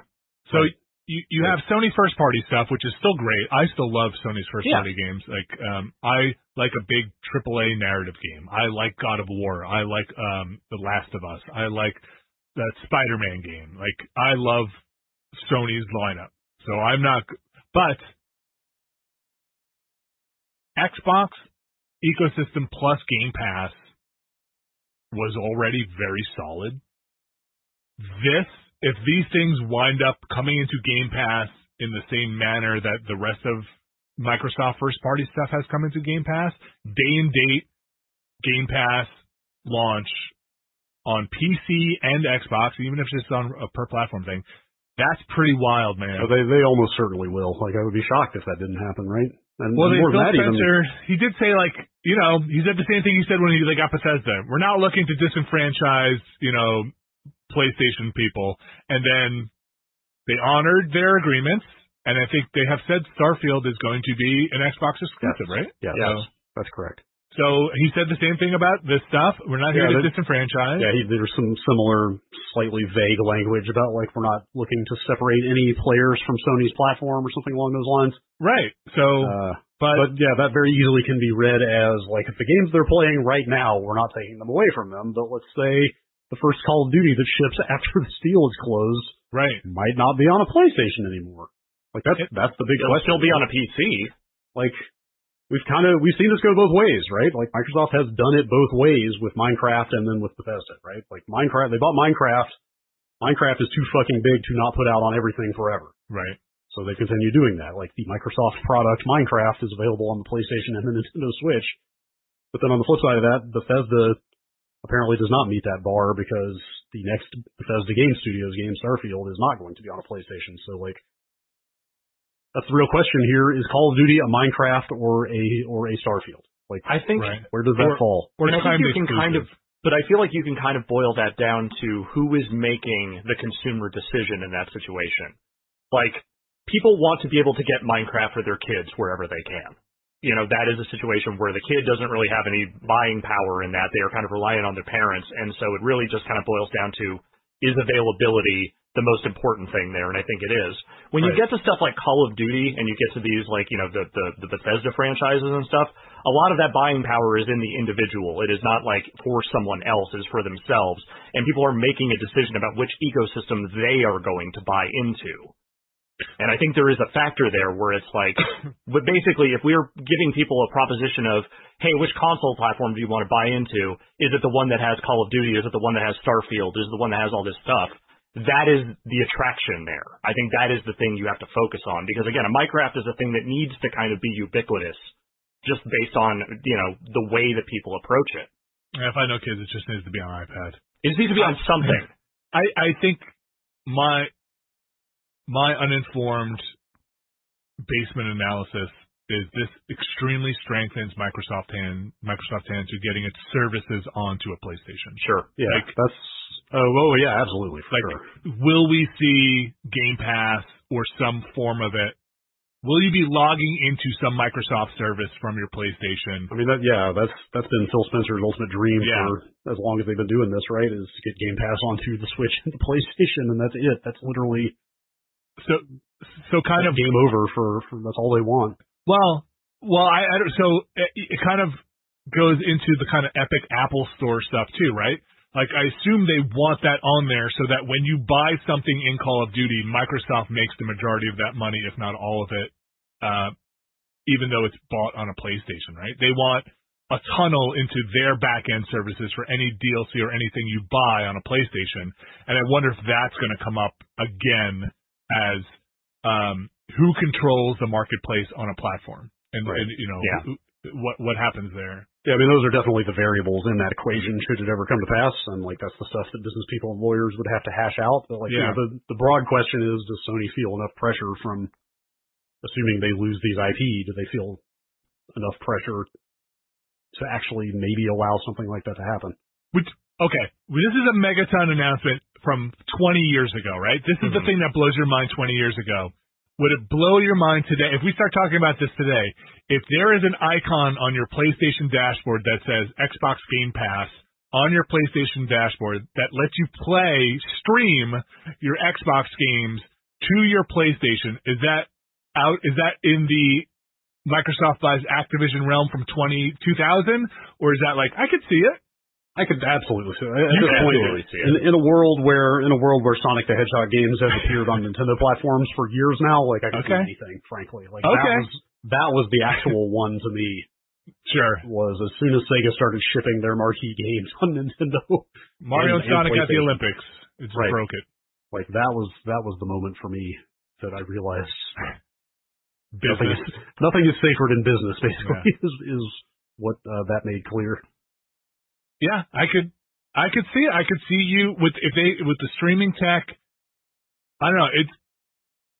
I'm not saying this is all happening next month or this rattles everything, but I do believe there's strengthening of hands in a way. Activision is big enough. Those properties are big enough to probably have platform holders rethinking their relationship with Microsoft in terms of how they want to go about this. For these games, I mean, Starfield was a thing that I was curious to see how that plays out, and now with Activision in the mix, I'm not a big Call of Duty fan, but I think Call of Duty still has a lot of really big vocal support. It's still huge, apparently. Like it's kind of easy for us to look at like, oh, Vanguard was down 30% over the last one and stuff like that, and say like, oh, there goes Call of Duty, like its fortunes are in decline. But apparently, it's like, I think. If I read correctly, I wish I had this list in front of me. I think like the two highest grossing games last year were both Call of Duty. Sure, and Warzone probably still mints. So like it's still huge. Like it's maybe not as a bad year for Call of Duty is still a better year than most video games get. Right. Yeah. So that's where I would place my bet that all of this stuff is going to be exclusive to Xbox platforms going forward until such business circumstances arise that it makes sense for them to let Sony have them again. I bet something like Warzone could very easily continue to appear on other platforms. That one, you're probably right. I think that's probably, because it's free to play, I could see that one maybe. But anything else, anything that is like specific branded new big product, I think that's coming solely in-house. Like the annual Call of Duty release, I could absolutely see being an Xbox exclusive. Like Diablo 4, I could see, unless there's like some weird, like, oh, they already started taking pre-orders on PlayStation for Diablo 4, and they don't want to make people angry, so they let those go, and they just, you know what I mean? Like, I don't know if that one was in a situation where it's like, okay, we'll let them have that one. I think whenever those numbers get crunched, they will make a decision based on, like, how much uproar would there actually be if we pulled this in. Like, but, let's say, like, in a world where a Diablo 5 and an Overwatch 3 were imminent right after these next ones, like, those would absolutely be Xbox exclusive. Totally. Like, I would expect all of this stuff to go behind the green curtain. And behind the green curtain. Do you think they would be timed exclusive, or do you think they would just be exclusive? No, permanent. Well, I mean, again, whenever we talk about Xbox here, we are talking about PC also, which is, at this point, Microsoft has wholly embraced this notion of everything we do comes out for Windows, and it comes out on the Xbox. It is wherever we have a fingerprint for the Microsoft Xbox platform. Right, like they want to get their storefront and or streaming technology onto every platform they possibly can. Right, and at some point, if it becomes, like we were sort of bandying before, if it becomes sensible for a company like Sony to allow the Xbox platform to exist somewhere in their ecosystem, then Microsoft would certainly do it. It's really just up to, like, what is PlayStation's pride at this point? What are they willing to put up with? Because they've always been the ones that are most steadfast about. They were the ones that were the biggest assholes about crossplay for so long. It is important to remember, and it was important for me to remember this in going over this morning's news. Sony still, if you run the numbers, ahead of Microsoft in terms of right. They're not there yet. Granted, like that's based on current revenue, which includes things like Call of Duty exclusivity, right? Like once Microsoft starts plucking those things away from them, that has some effect on their revenue. Maybe not a huge amount, but like Sony and Nintendo are still market leaders. Like they're in a position of power. And they still don't have to submit to the Game Pass creep. It's also impossible to judge this stuff based on hardware sales in the way we normally would, because both those consoles continue to sell out in about 7 seconds whenever they show up anywhere. So it's hard to know what those numbers actually are at this point. Yeah, I mean, I think looking at the previous generation, like Microsoft stopped reporting hardware sales numbers years ago, which in itself is telling, but like the estimates out there for PS4 install days versus Xbox One are like massive disparity. Yeah, for PS4. In PS4's favor. Like tens of millions more PS4s out there. Sony is not in a weak position. So I think it's just important to remember that as we go through what's Sony's response to this and their pride and their I don't think this necessarily like pushes them. Well, they're not back into a corner necessarily by this, but it does start tightening the screws. But it's a thing they will have to address no matter what. It is a power play by Microsoft. Right. Yes, absolutely. That is very much like, hey, we are one of the biggest companies on the planet, and we have our leadership has empowered us to use a lot of this money we have sitting around to buy things that are simply out of your reach. And it's tempting to say that, like, this is Microsoft's not fucking around moment, but to be honest, the Bethesda deal was their not fucking around moment. Right. Like I understand the market share is much smaller there, but that was still a huge, crazy thing when it happened. Dude, yeah, like that, I can't believe that was only 18 months ago, and that was a deal a tenth the size of this, and even that felt like, wow, they really have taken the gloves off. They are not messing around, and now this. Microsoft now has Call of Duty, Doom, and Halo as first-party games. I think this is the last one of these they get. I think if they go and buy up anybody else significant after this, like public sentiment is probably going to start turning harder than it already has. I think at this point, if you're gonna do it, you have to focus on individual studios, people that make specific games that you want to bolster your thing. You can't do another publisher deal. That's what I mean about if they were to then go buy, I don't know, Capcom. Or Sega, or that's even bigger than I was thinking. I was thinking like bring in like a Super Giant size or like. No. I mean, indie size. That's the kind of deal I think they could. Yeah, that's what I was thinking. Right. Yeah. Sony does that all day long. Like indie size single studio acquisitions are fine. I'm talking like if they felt like they needed a Japanese publisher of note in their portfolio and they went and got a Capcom or something. Like, I don't think they can do anything like this again anytime soon without, plenty of people are uncomfortable enough with this as it is. Like, I don't think it's going to go their way. This one is really testing the goodwill, I feel like, of like what people feel toward Microsoft. Not because, people loved Activision so much and how dare they, but more like, when does this end? Right. What is the limit here? Like, this is an increasing number of important properties to put in the hands of one corporation. Yeah, you don't want to Google video game and just have Microsoft show up because that's, the giant. Yeah, here's Phil Spencer in a Voodoo Vince shirt being like, I have all the video games. Right. Right. What is like, hey, guess what? Activision's back at E3. Well, how did that happen? Well, because we own them all. And we own E3 also. Right, that's right. There's one thing I wanted to mention. I don't feel like it's getting a ton of play here, which is that all these Blizzard games are very likely going to end up on Steam now, which seems wild to me to think about. Yeah, I forgot all that. Microsoft puts all of its PC stuff on Steam these days. So like, are they gonna put World of Warcraft on Steam? Probably. Wait, so they that all still uses that authenticate the Battle.net, right? what they turned Battle.net into. Yeah. For now, yeah. All of Activision's PC stuff is on Battle.net. Yes. I forgot. On Steam, Microsoft games on Steam, you log into an Xbox account within the game to get the save syncing and achievements and stuff like that. So like Diablo 4 could very well launch on Steam. All right, here's just insane to think about. Caravella prediction for, what are we in, 2022 right now? 10 years from now, no, 8 years from now, 7 years from now, we get an announcement. They're rebooting World of Warcraft, and it will be available within the decade.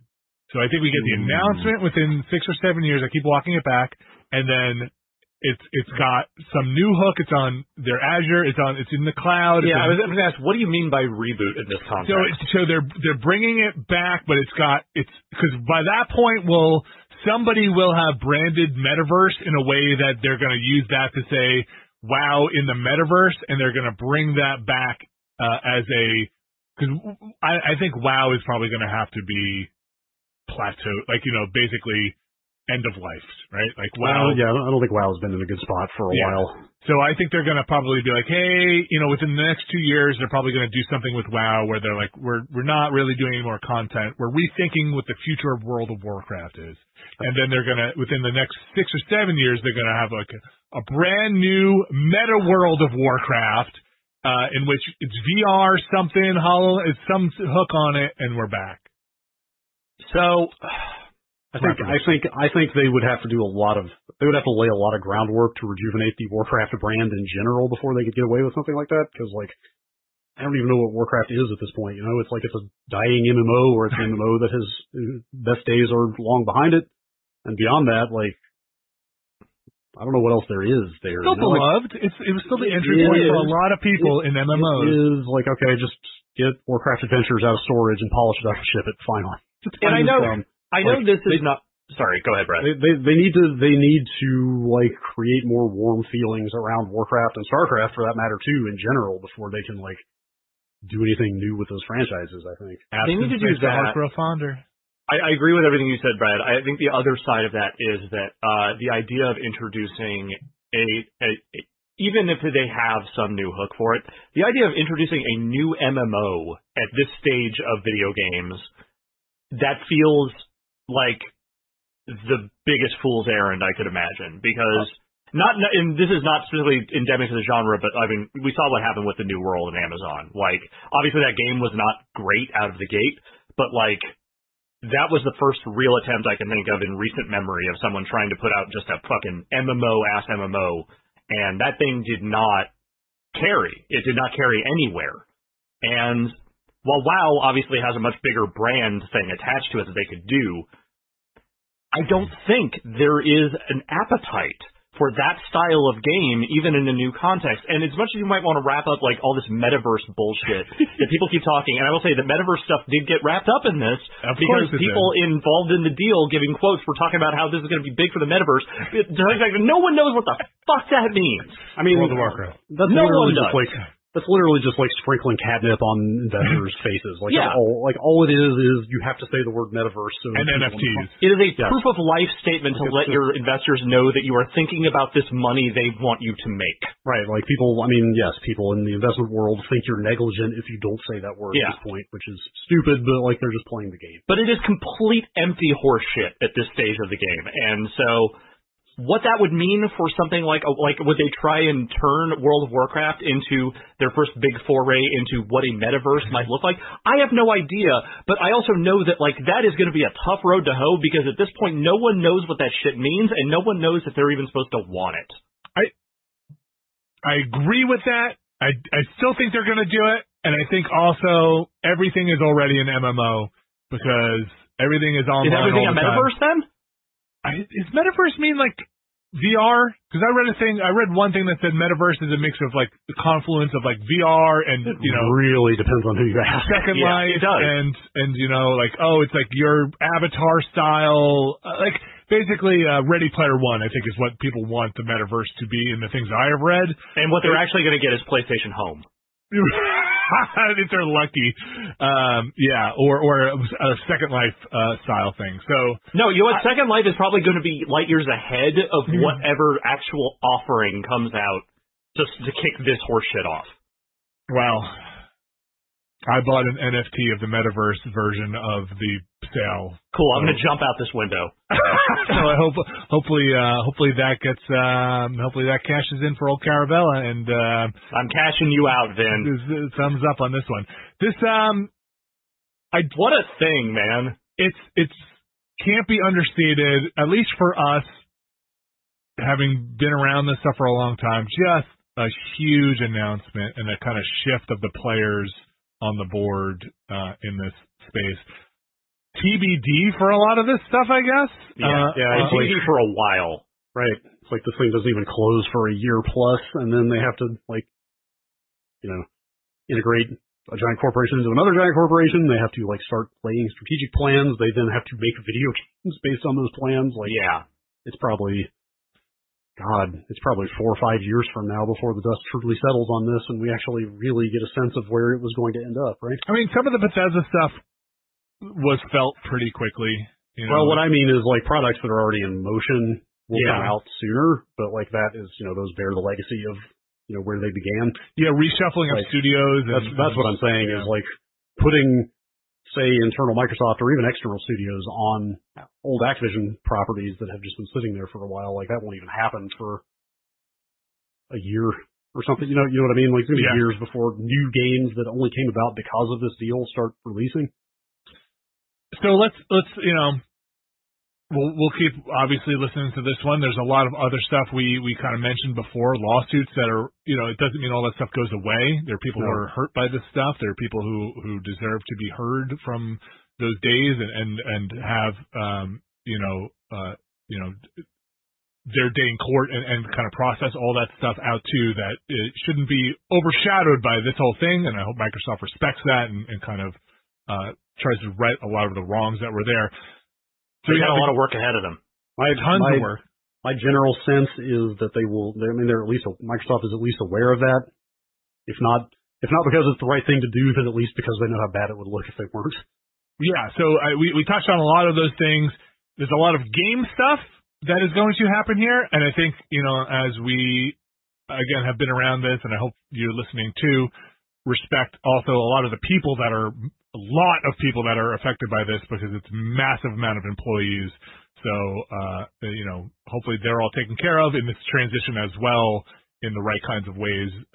We have only been part of much smaller movements, and even that stuff can be rocky and tricky and, you know, even down to like, what healthcare plan do you get now? So as all of this happens in a massive world realigning way, hopefully that is done well and efficiently. I guess the silver lining on that corporate nightmare is if anybody has some stuff in place, hopefully it's Microsoft, because they have also made giganto acquisitions before, so maybe they have decent onboarding tools at this point for moving planets into themselves as they Unicron their way across the known galaxy.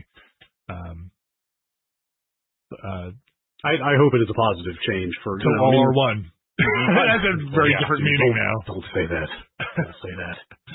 But I mean, I'm even thinking that, like, the on-the-ground labor organizing stuff, I hope does not get disrupted by this. Like, I hope that, I mean, you know, quite frankly, a lot of that is just going to be on the people doing the organizing to keep up the pressure and keep the momentum going. But I mean, even at a kind of mid-tier level, like what Activision was doing to all of its studios, like workplace malfeasance and toxicity aside, also just the strategic direction for most of their studios was inevitably to just become a faceless Call of Duty support studio, right? Like across the board.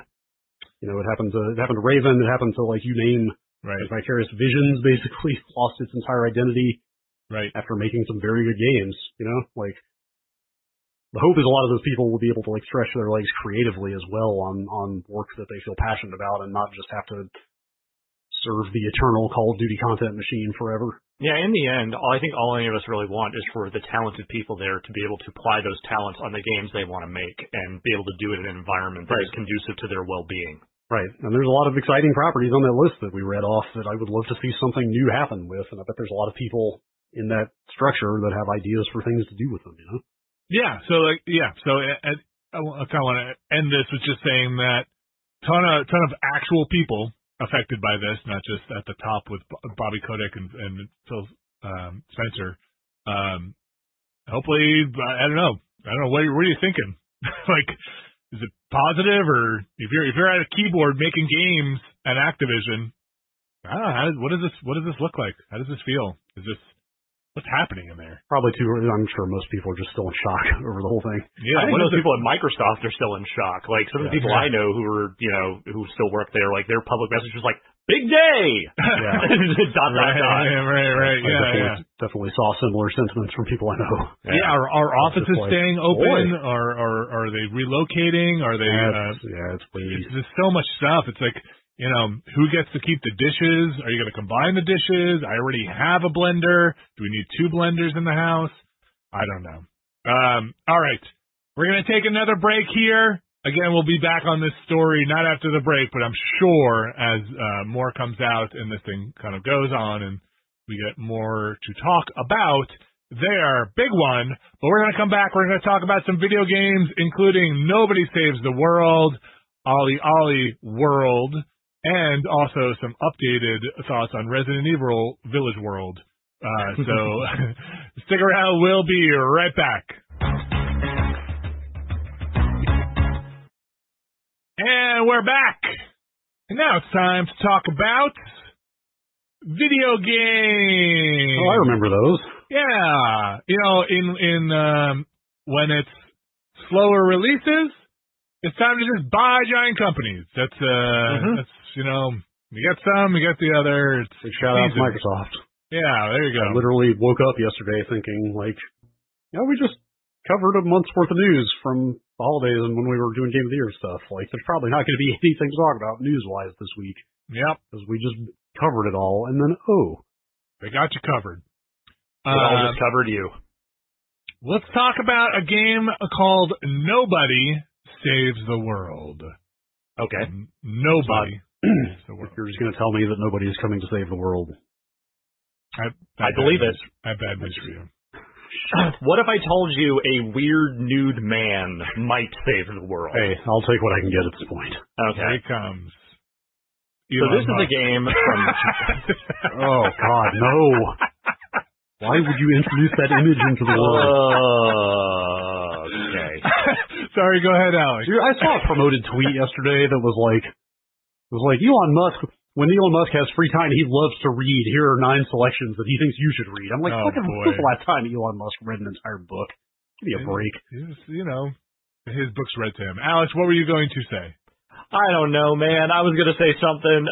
This is a game from Drinkbox Studios, the people behind Guacamelee. It is an RPG dungeon crawler. I don't really know a better way to describe it, but it is a game where, again, you play as a weird nude guy who wakes up with amnesia and then steals a wizard's stick, whatever, wand. That's what they call them, yeah. And then over time gains the ability to transmogrify himself into a variety of different forms, including a dumb guard, a ranger, and a slug, among other things. Yeah, the rat. Appropriately, the rat. The rat is the first form you get. That's true. The rat is the very first one. It is a game where you take these different forms, and those forms all have different abilities that are attached to them. You level them up by using them in combat, and you eventually earn the ability to mix and match those abilities to different builds. So essentially, those different forms become builds that you want to use for tackling various dungeon encounters. Two things about this. Number one, it feels very explicitly old Zelda-like to me. Mm-hmm. It's a top-down action RPG. Yeah. And something about it, I don't know, something about the size and shape of the world map. It's this big rectangle, and they even start you kind of right around where Link to the Past starts you, or even the original Zelda, kind of right down the middle of the bottom. There's just a lot of trappings around it that make me feel a little Link to the Pasty. I had that same thought, yeah. There are worse things to attach yourself to. The other thing is, I really love how shameless this game is, because it is just hey, you turning in quests? You making levels go up? You filling up progress bars? I do. Fucking here you go. And they're very good. They're pretty good about getting you going quickly. You're 5 minutes into that game, you've got your first 3 progress meters on challenges filling up rapidly. Yeah, so if you haven't seen it, you should look up pictures of it. It's got a pretty neat art style, and I think the thing we had sort of been bandying around when we were talking about it was the behemoth stuff, that level, that kind of sort of clean animation. Yeah, it's got a really nice look to it, really sharp 2D art that animates well and runs very smoothly, but also it's got nice little kind of soft focus around the edges, some nice lighting. And to be fair, Guacamelee had that too. Guacamelee was a very nice looking game. Very, very much of kind of their house style.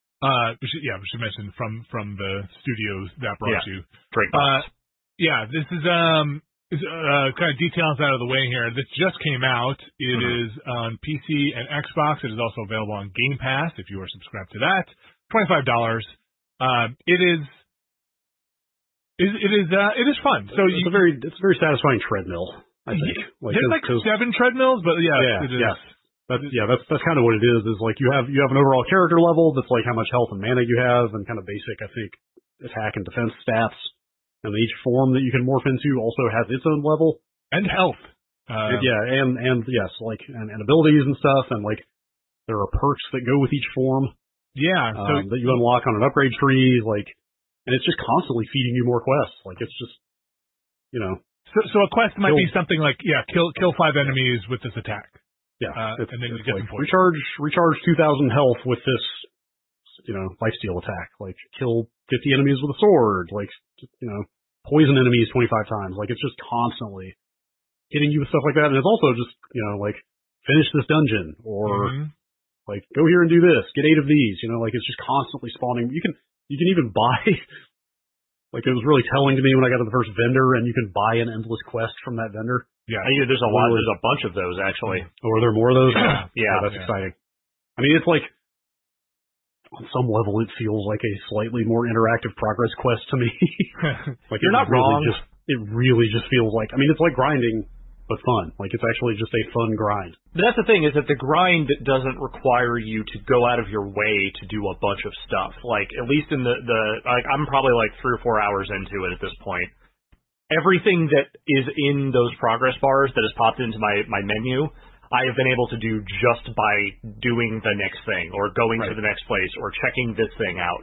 Like, it's not a game where you have to go out of your way and think too hard, at least, again, in those early hours, about how you're going to make that progress. It is all kind of built into the natural grind of playing it.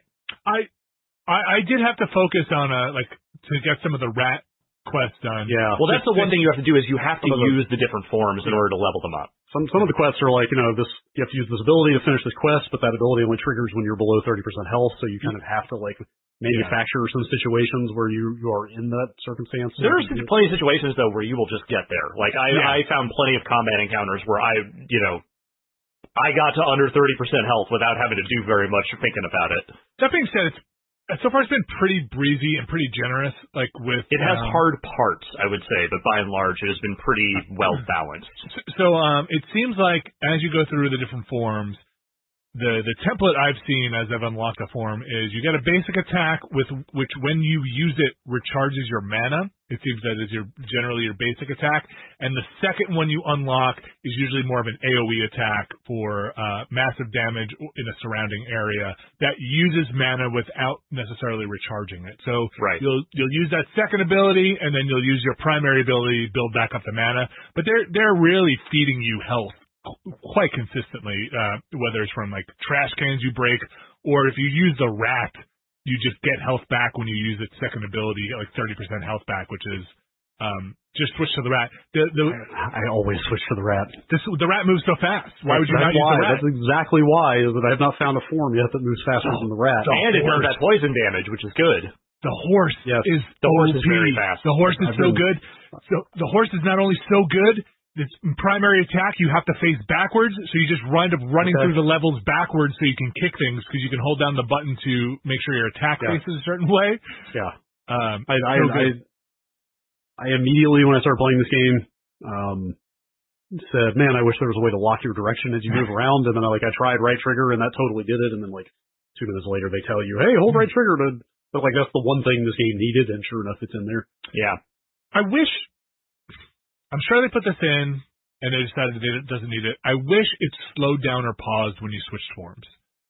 It is not quite fast enough for me on that wheel where I want to switch forms and I'm in the middle of combat. I'm always getting hit once or twice, and it's not the end of the world, but I do wish it either slowed things down for half a second while you're switching.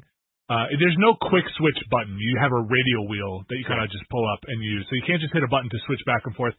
That's the other thing. If they just had a button where you can quick switch between the last form you had, maybe that's something that comes later on. But like when I'm using the Ranger, which has a a bow and arrow, like a range attack, I usually want to switch to something like the rat to kind of get my health back quickly, and then switch right back to get more mana or whatever it is. But it is pretty fun. I found it pretty breezy. Like it goes, like you just keep moving. That's the thing. I think they have found like a sublime pace for these milestones to be completed. You know, it's like every time you pop off a quest, which is like every 2 minutes, like they give you 3 more. You know, and it's like you're just constantly hitting redeem on things and getting the resulting rewards, and it just feels really good in like a scary dopamine drip kind of way. Yes.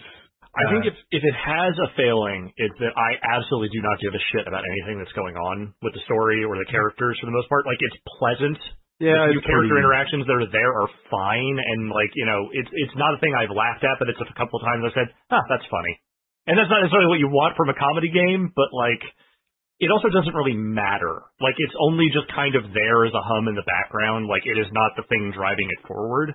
Yeah. I just kind of wish I was a little more invested in why I was actually doing this grind, other than Alex, like, numbers go up.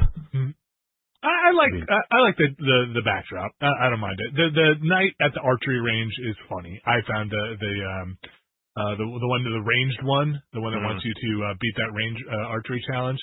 It's got like a snarky tone to it. The whole thing. It does. Kind of, I just don't think it's that funny. Yeah, it didn't have me rolling out of my seat, but I'm okay for that backdrop. But I'm there to make the numbers go up also. Yeah, it's because the gameplay is so pleasantly mindless and fun to, like, I don't want to call it a time waster, because I mean there is some like light strategy, I guess I would call it, in completing some of those challenges. You know. Well, they get into a point where each attack has a dominion or a damage type, and they get into parts where you have to use that damage type to break a shield on an enemy, right? And then you have to switch, and you can switch back to another form after you break the shield is fine. They also do a very smart thing where in a major boss dungeon, I've only been through one, I think. Alex maybe has gone through more than them. I've gone through a couple. They lock out progress on your form, so that it's like, don't worry about what form you're using for progress. Just use whatever form gets you through the dungeon to solve the puzzle the best.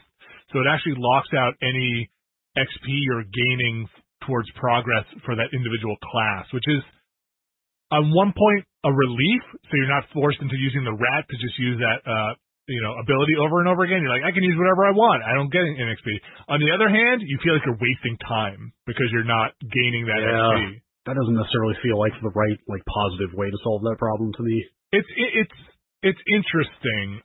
Again, I've only seen it on that one dungeon, but you've seen it other times, Alex, on the gem dungeons. Yeah, a little bit. Okay. Yeah, it's an interesting choice. I can see why they would do it, because I was definitely just min-maxing classes to burn through quests, and I would do that in a dungeon as well. So I like it. I want to keep going with it. That's the thing. I sat down with it expecting that I was going to put like an hour, maybe an hour and a half into it, and then like 3.5 hours later, I was like, oh, okay, I'm actually enjoying this.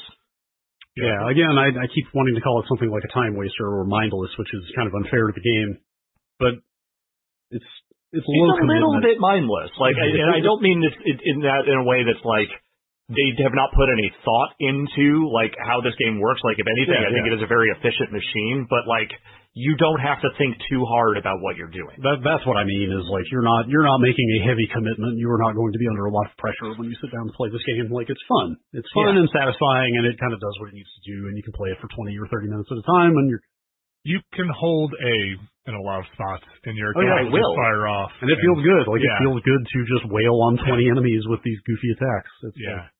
It's entertaining, and a nice soundtrack too. I found it appropriate and kind of overworld music, and the map keeps expanding. They keep on adding parts to the map. Does it ever stop nagging you for using a form that doesn't have any active quests? Because like we were saying, I switch to the rat every time I need to travel, but I don't have any quest for the rat, and it keeps butting in with a tooltip that I have to. It pauses the action. It's like, hey, you should switch to a form with quests. This one doesn't have any. I'm like, I know.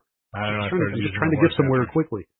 So you start getting just weirder quests for comboing stuff to the point where I was like, oh man, I actually have a lot of quests now.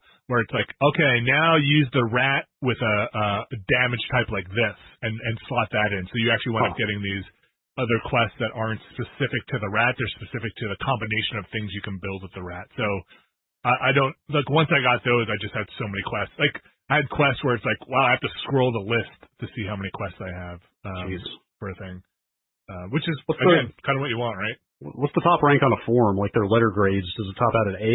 Or is it an S? I've only made it to B rank so far. Okay, I was going to say because like the leveling per form slows down pretty fast once you start ranking up. It feels like it would take kind of a lot of work to actually max out a form. I tried. I thought I was going to get there on one, but didn't quite. I just got the slug instead. But that horse, I'm a fan of the horse.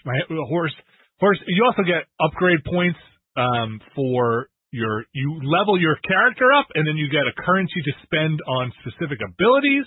There's a lot of numbers that you're gaining. Nobody Saves the World. Available on PC and Xbox, and it is $25. Also available on Game Pass. If you are a subscriber to that, I give it a thumbs up. That's my. You heard it here first. Very good Game Pass game. Yes, thumbs up. Very good game to just show up on your Xbox and you play through it, and then you probably don't think about it again. But you had a good time while you played it. I did not see any transactions in that game. Not that there might not be. I did not see any. Boot it up and you play. I enjoyed it. Alex, you have tried some OlliOlli World. Yes, this game is not out yet. It is out in February, but there was a preview version that went around for folks to check out. And I've played through a pretty good chunk of it, actually. I've definitely played through, I think, the first 2 biomes, and I think I just started touching the 3rd one. So OlliOlli.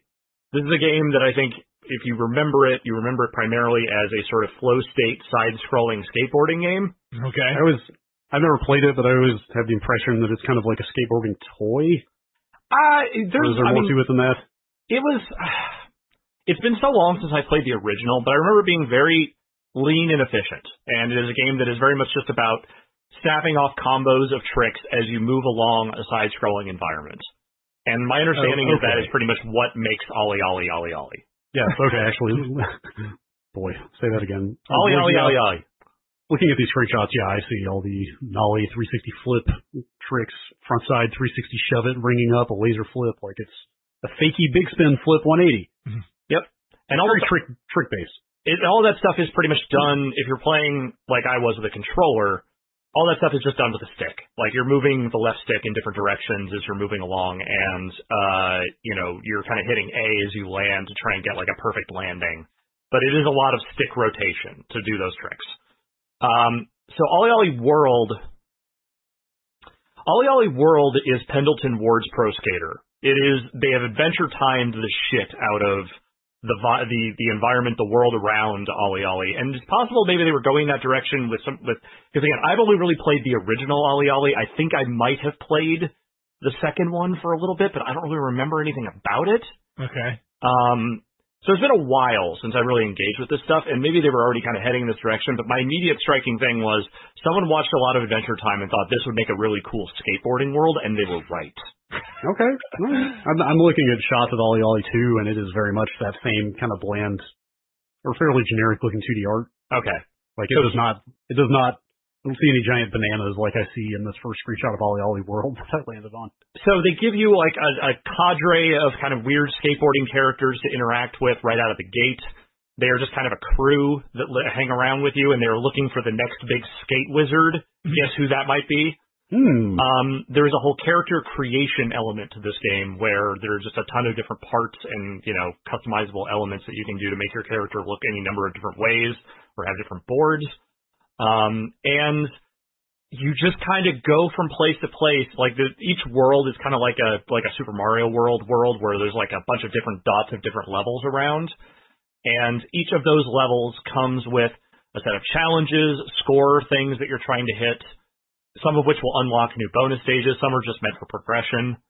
And it's a very breezy experience that still has some challenge to it. Like OlliOlli, what I remember playing was that the game could get hard. That flow state sense of like you are constantly trying to, grind on this, then hit this wall ride, then grind on another thing, then land with a different trick, and then get into, kind of it was like the Tony Hawk style combo system where you were constantly trying to keep the flow of combo going at all times. And that is still very much the case here. But they have just rebuilt the trappings around it and kind of the progression of it in a way that gives it its own, I think, its own distinct flavor, though that flavor, again, to me at least, feels very much inspired by something like an Adventure Time. So is it kind of like a runner? Like, it's like a there are end runner states for each stage. Like, are you just kind of running through the level, when you're in a set level, are you running through the level, like, trying to memorize what's coming up next?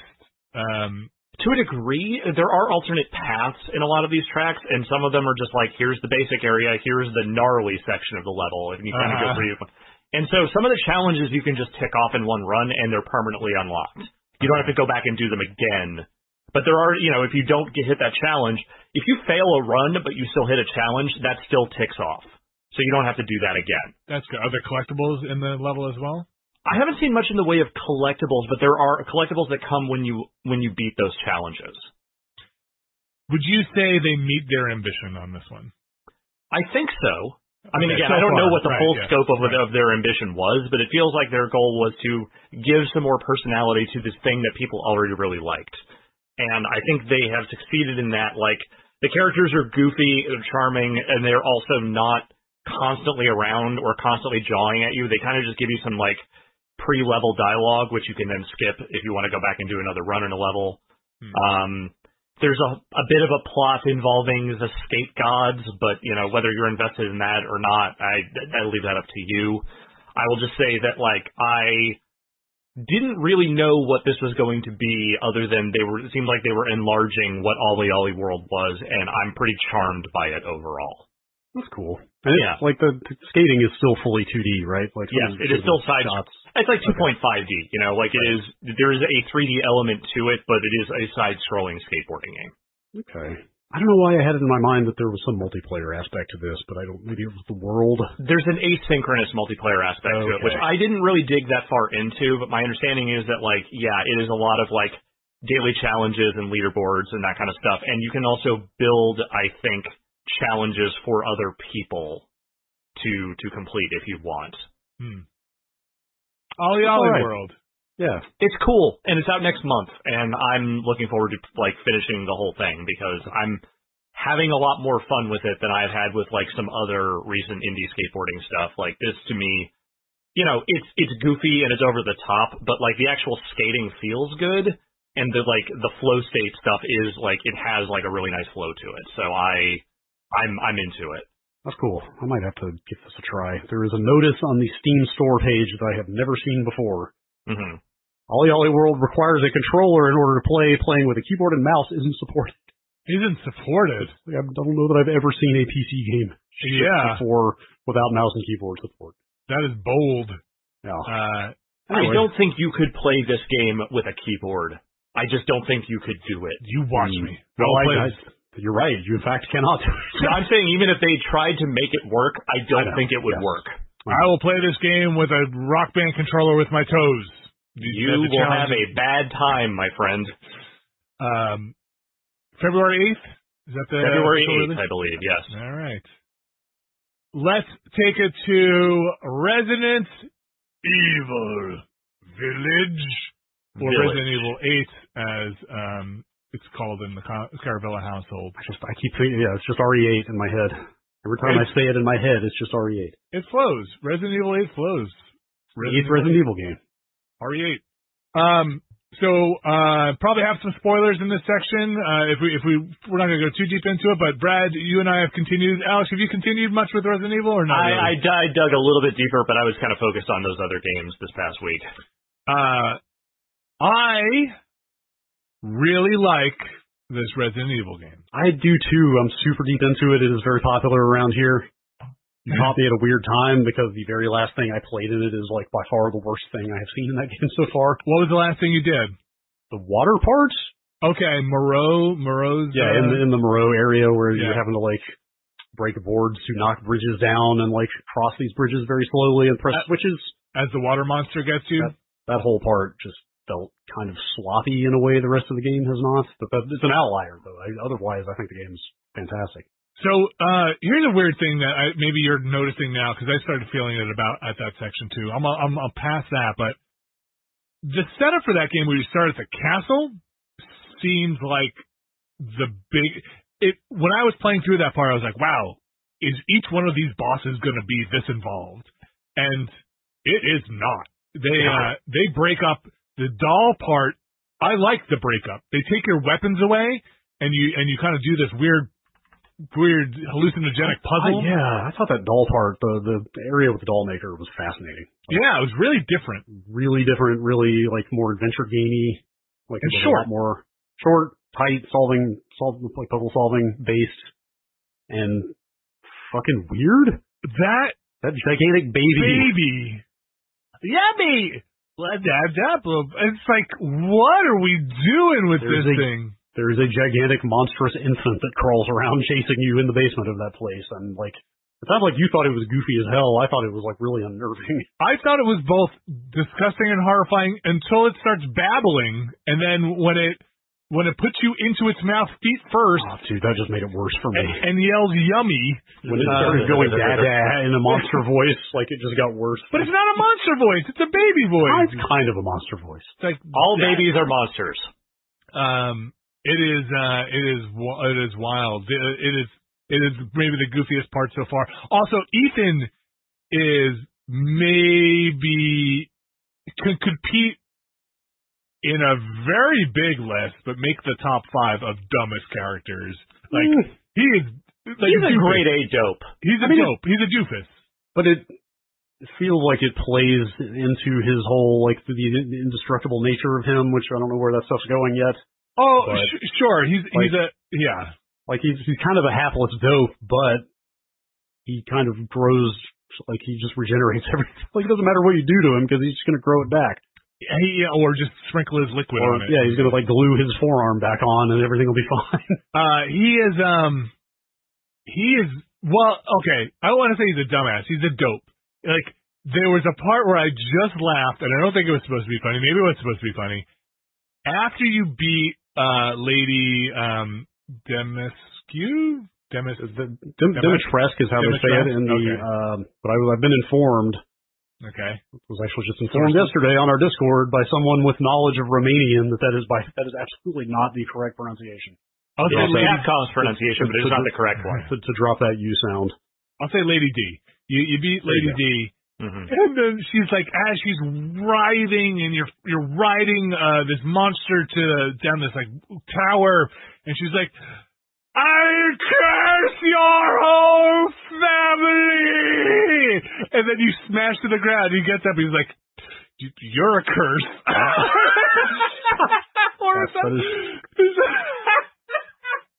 That's Ethan. That's my idiot son. He does say, he says like, you're cursed. And then like, he's like, you're an idiot. He's just an absolute moron. He is kind of a giant cheese ball for sure. Oh my gosh! Like he's one-liners are terrible.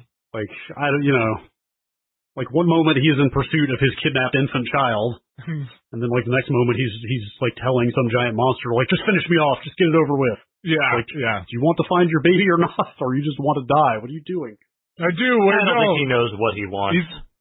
And like his interactions, Duke is great. The shopkeeper, the Duke is good. I don't know if you can cook stuff with the Duke because it. I've got the option. I don't think I've found enough ingredients to cook anything yet. Ooh, you gotta get searching more. Dude, I am dying. I am dying to find some finest fish. Yes. And some juicy game. Juicy game is an interesting one. You can probably get the juicy game now. Finest fish, I think you have to wait a little bit. Damn it! I want that movement upgrade. Did you find the picture of the juicy game? The photo? I have found some photos of animals. I don't know. Okay. It didn't say it was juicy game necessarily. Okay.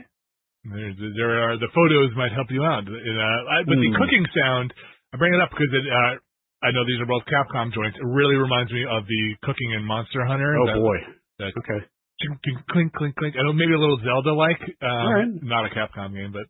Well, not this Zelda game. It hasn't been a Capcom. Anyway, whole other thing. Cooking sounds pretty good.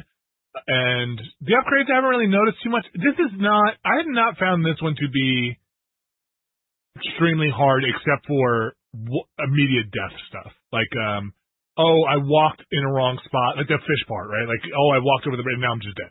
Like, but the battles I have not found to be super challenging. It's not overly hard. I mean, a lot of enemies take a lot of bullets to kill. Yes. But they also kind of give you a lot of bullets. Yeah, there's no shortage. I hit a part now where I'm like really strapped for bullets. I'm in for those who have finished it, the kind of Heisenberg part where they're just constantly throwing guys at me now. And so far, I think we talked about this last time, it feels like a game where you're supposed to engage with the enemy and, take them out and then get some money and get a crystal skull and buy some more bullets or do whatever. This part now feels like I don't know if I have the ammo to take everybody out. I think I'm just running past parts. I have run past parts. Where it's like, I'm out of bullets. I don't know. No, the knife is not doing it. So, and I also hit parts now where the Duke has offered me some fine items that are just, I think it's like $160,000, and it's just like, Duke!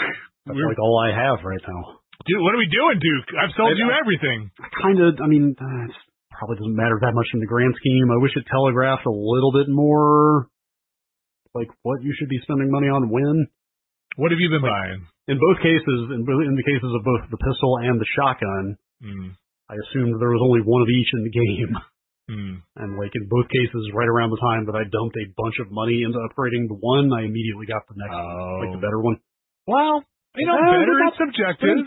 Those numbers are pretty explicit. If you upgrade, your early upgraded handgun might be better than your later handgun. I also switched right over to because it tops out. I ran the math. Okay, yeah, I ran the numbers. The first model is like top out. They have a pretty low upgrade ceiling, so that you can only take them so far. And I think you only get like half the money back that you spend on them when you sell them. But whatever, it's probably fine. Like for a while there, I was flush with cash, and now I am no longer. But the other thing with the upgrade on the weapons is they don't let you upgrade up to your dollar amount. They kind of gate the upgrades where you're like, you can't upgrade until you beat this other area, which I get. They don't want you to make it too easy, but that's also a thing of like, well, should I spend my money now or should I just save it because I know after I beat this, I'm probably going to dump $70,000 into upgrading this shotgun more.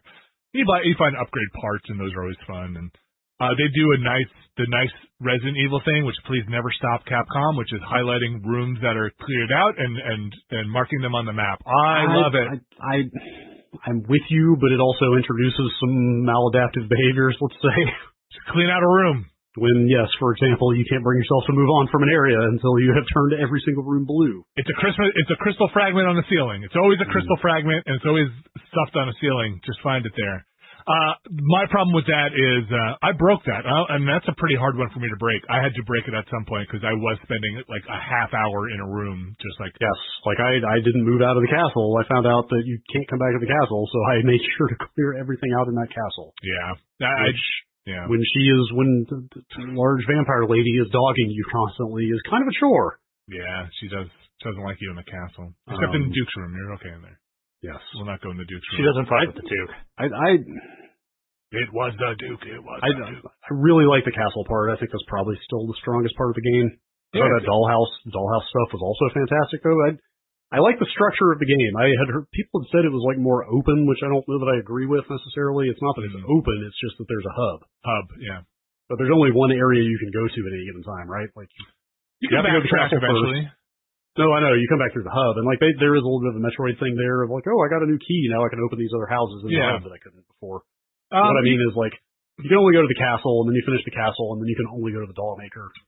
You finish that, and then you can only go to Moreau. They do close off kind of the more like the story-based specific, stuff. Yeah, exactly. Yeah. Like you can kind of backtrack through the run up to those areas, right? But they do kind of like get you off to the. What I mean is there is a prescribed order to the bosses you have to fight. Like there's no. I thought it was going to be a little more Mega Man kind of like just go wherever you want and do all the shit that we told you to do. But no, it is literally like you're building the key to open the next area. It is like okay, there is one area that this key will open right now, and that's where I'm going. Which is fine. Like it's not the end of the world. It's just It wasn't quite what I expected based on what people had said. It does seem like there's a couple of things that are at your discretion, which are side encounters. Like if you're going for those treasure chests, which they very nicely mark on the map, which I also appreciate. You'll encounter some enemies there, and I think that is up to you whether you want to go in there and take on the big wolf or. Do they ever lock any of those big treasure chests off later? Because I've come across a couple that it felt like I couldn't get at the time. I came across those as well. I had to circle back around. So okay. I have been able to. I have not met one. I have not met a treasure chest I couldn't open yet. And I have not left an area without poring over every single thing to see if I actually looked up 2 of them to be like, am I going to lose these? Probably the same exact 2 that in the hub world that you're thinking of, where it's like you maybe need a key, let's say, from somebody who makes instruments, Luthier's key. Oh, I got that one. You did get it. Okay. Yeah, it's like around that area where there were like a couple of chests. I was like, do I have to come back at some point? I've been here a half hour and I looked it up and it's like, come back after you finish Moreau or whatever, or Bienvenido, whatever the doll was. And it was like, come back. And I was like, okay. Yeah, like the amount of side activities is kind of cool for a Resident Evil game. Like finding the cooking ingredients and those side treasure chests and just some of the exploration stuff that is kind of there but not essential is kind of nice to have. I like it. I do. It makes me fear I'm going to miss out on collecting something, but they mark those treasure chests, and usually the treasure chests are the things I don't want to miss. The upgrade parts, the big ticket Duke items. I need to find one more sphere somewhere for the labyrinth puzzle, which I haven't been able to find. I don't know if I've. Oh, yeah, those are another good example of just like side cool stuff. Yeah, it gives you some cash. I don't know if I'm like on the roller coaster downhill parts at the end or not. If I'm going to leave this area, it feels like I'm wrapping things up. So we'll see maybe next week. But big thumbs up. I really, it's a very actiony Resident Evil game. Yes, it's weird. I see how I feel when I finish it. I feel like it might not be as good a game as 7, but I think I like it more. I think I'm having an easier time with it. Yeah, it doesn't feel as tightly designed to me as 7 does, but I think I enjoy what it's doing more. I think I was more into the vibes of 7. I think this one is ridiculous in a way that I do kind of appreciate, but I think 7 had such a good, creepy, fucked up thing going on, which is actually also the impediment to me playing it, whereas this is... I can't say I've ever really been scared by any aspect of this game, and I know there's some horrific stuff in it and whatever, but it feels much, like you said, it's much more of an action experience, which is less of an impediment to me playing it. I think I like this better than 7. I think 7 to me, 7 to me also, the vibes are very interesting, but the more 7 went on, the less I enjoyed 7. I think the more it's kind of turned into traditional Resident Evil stuff, the longer it went. This seems to, from the jump, just be like, hey, you're going to be shooting a lot. It's more action game, and it's so ridiculous.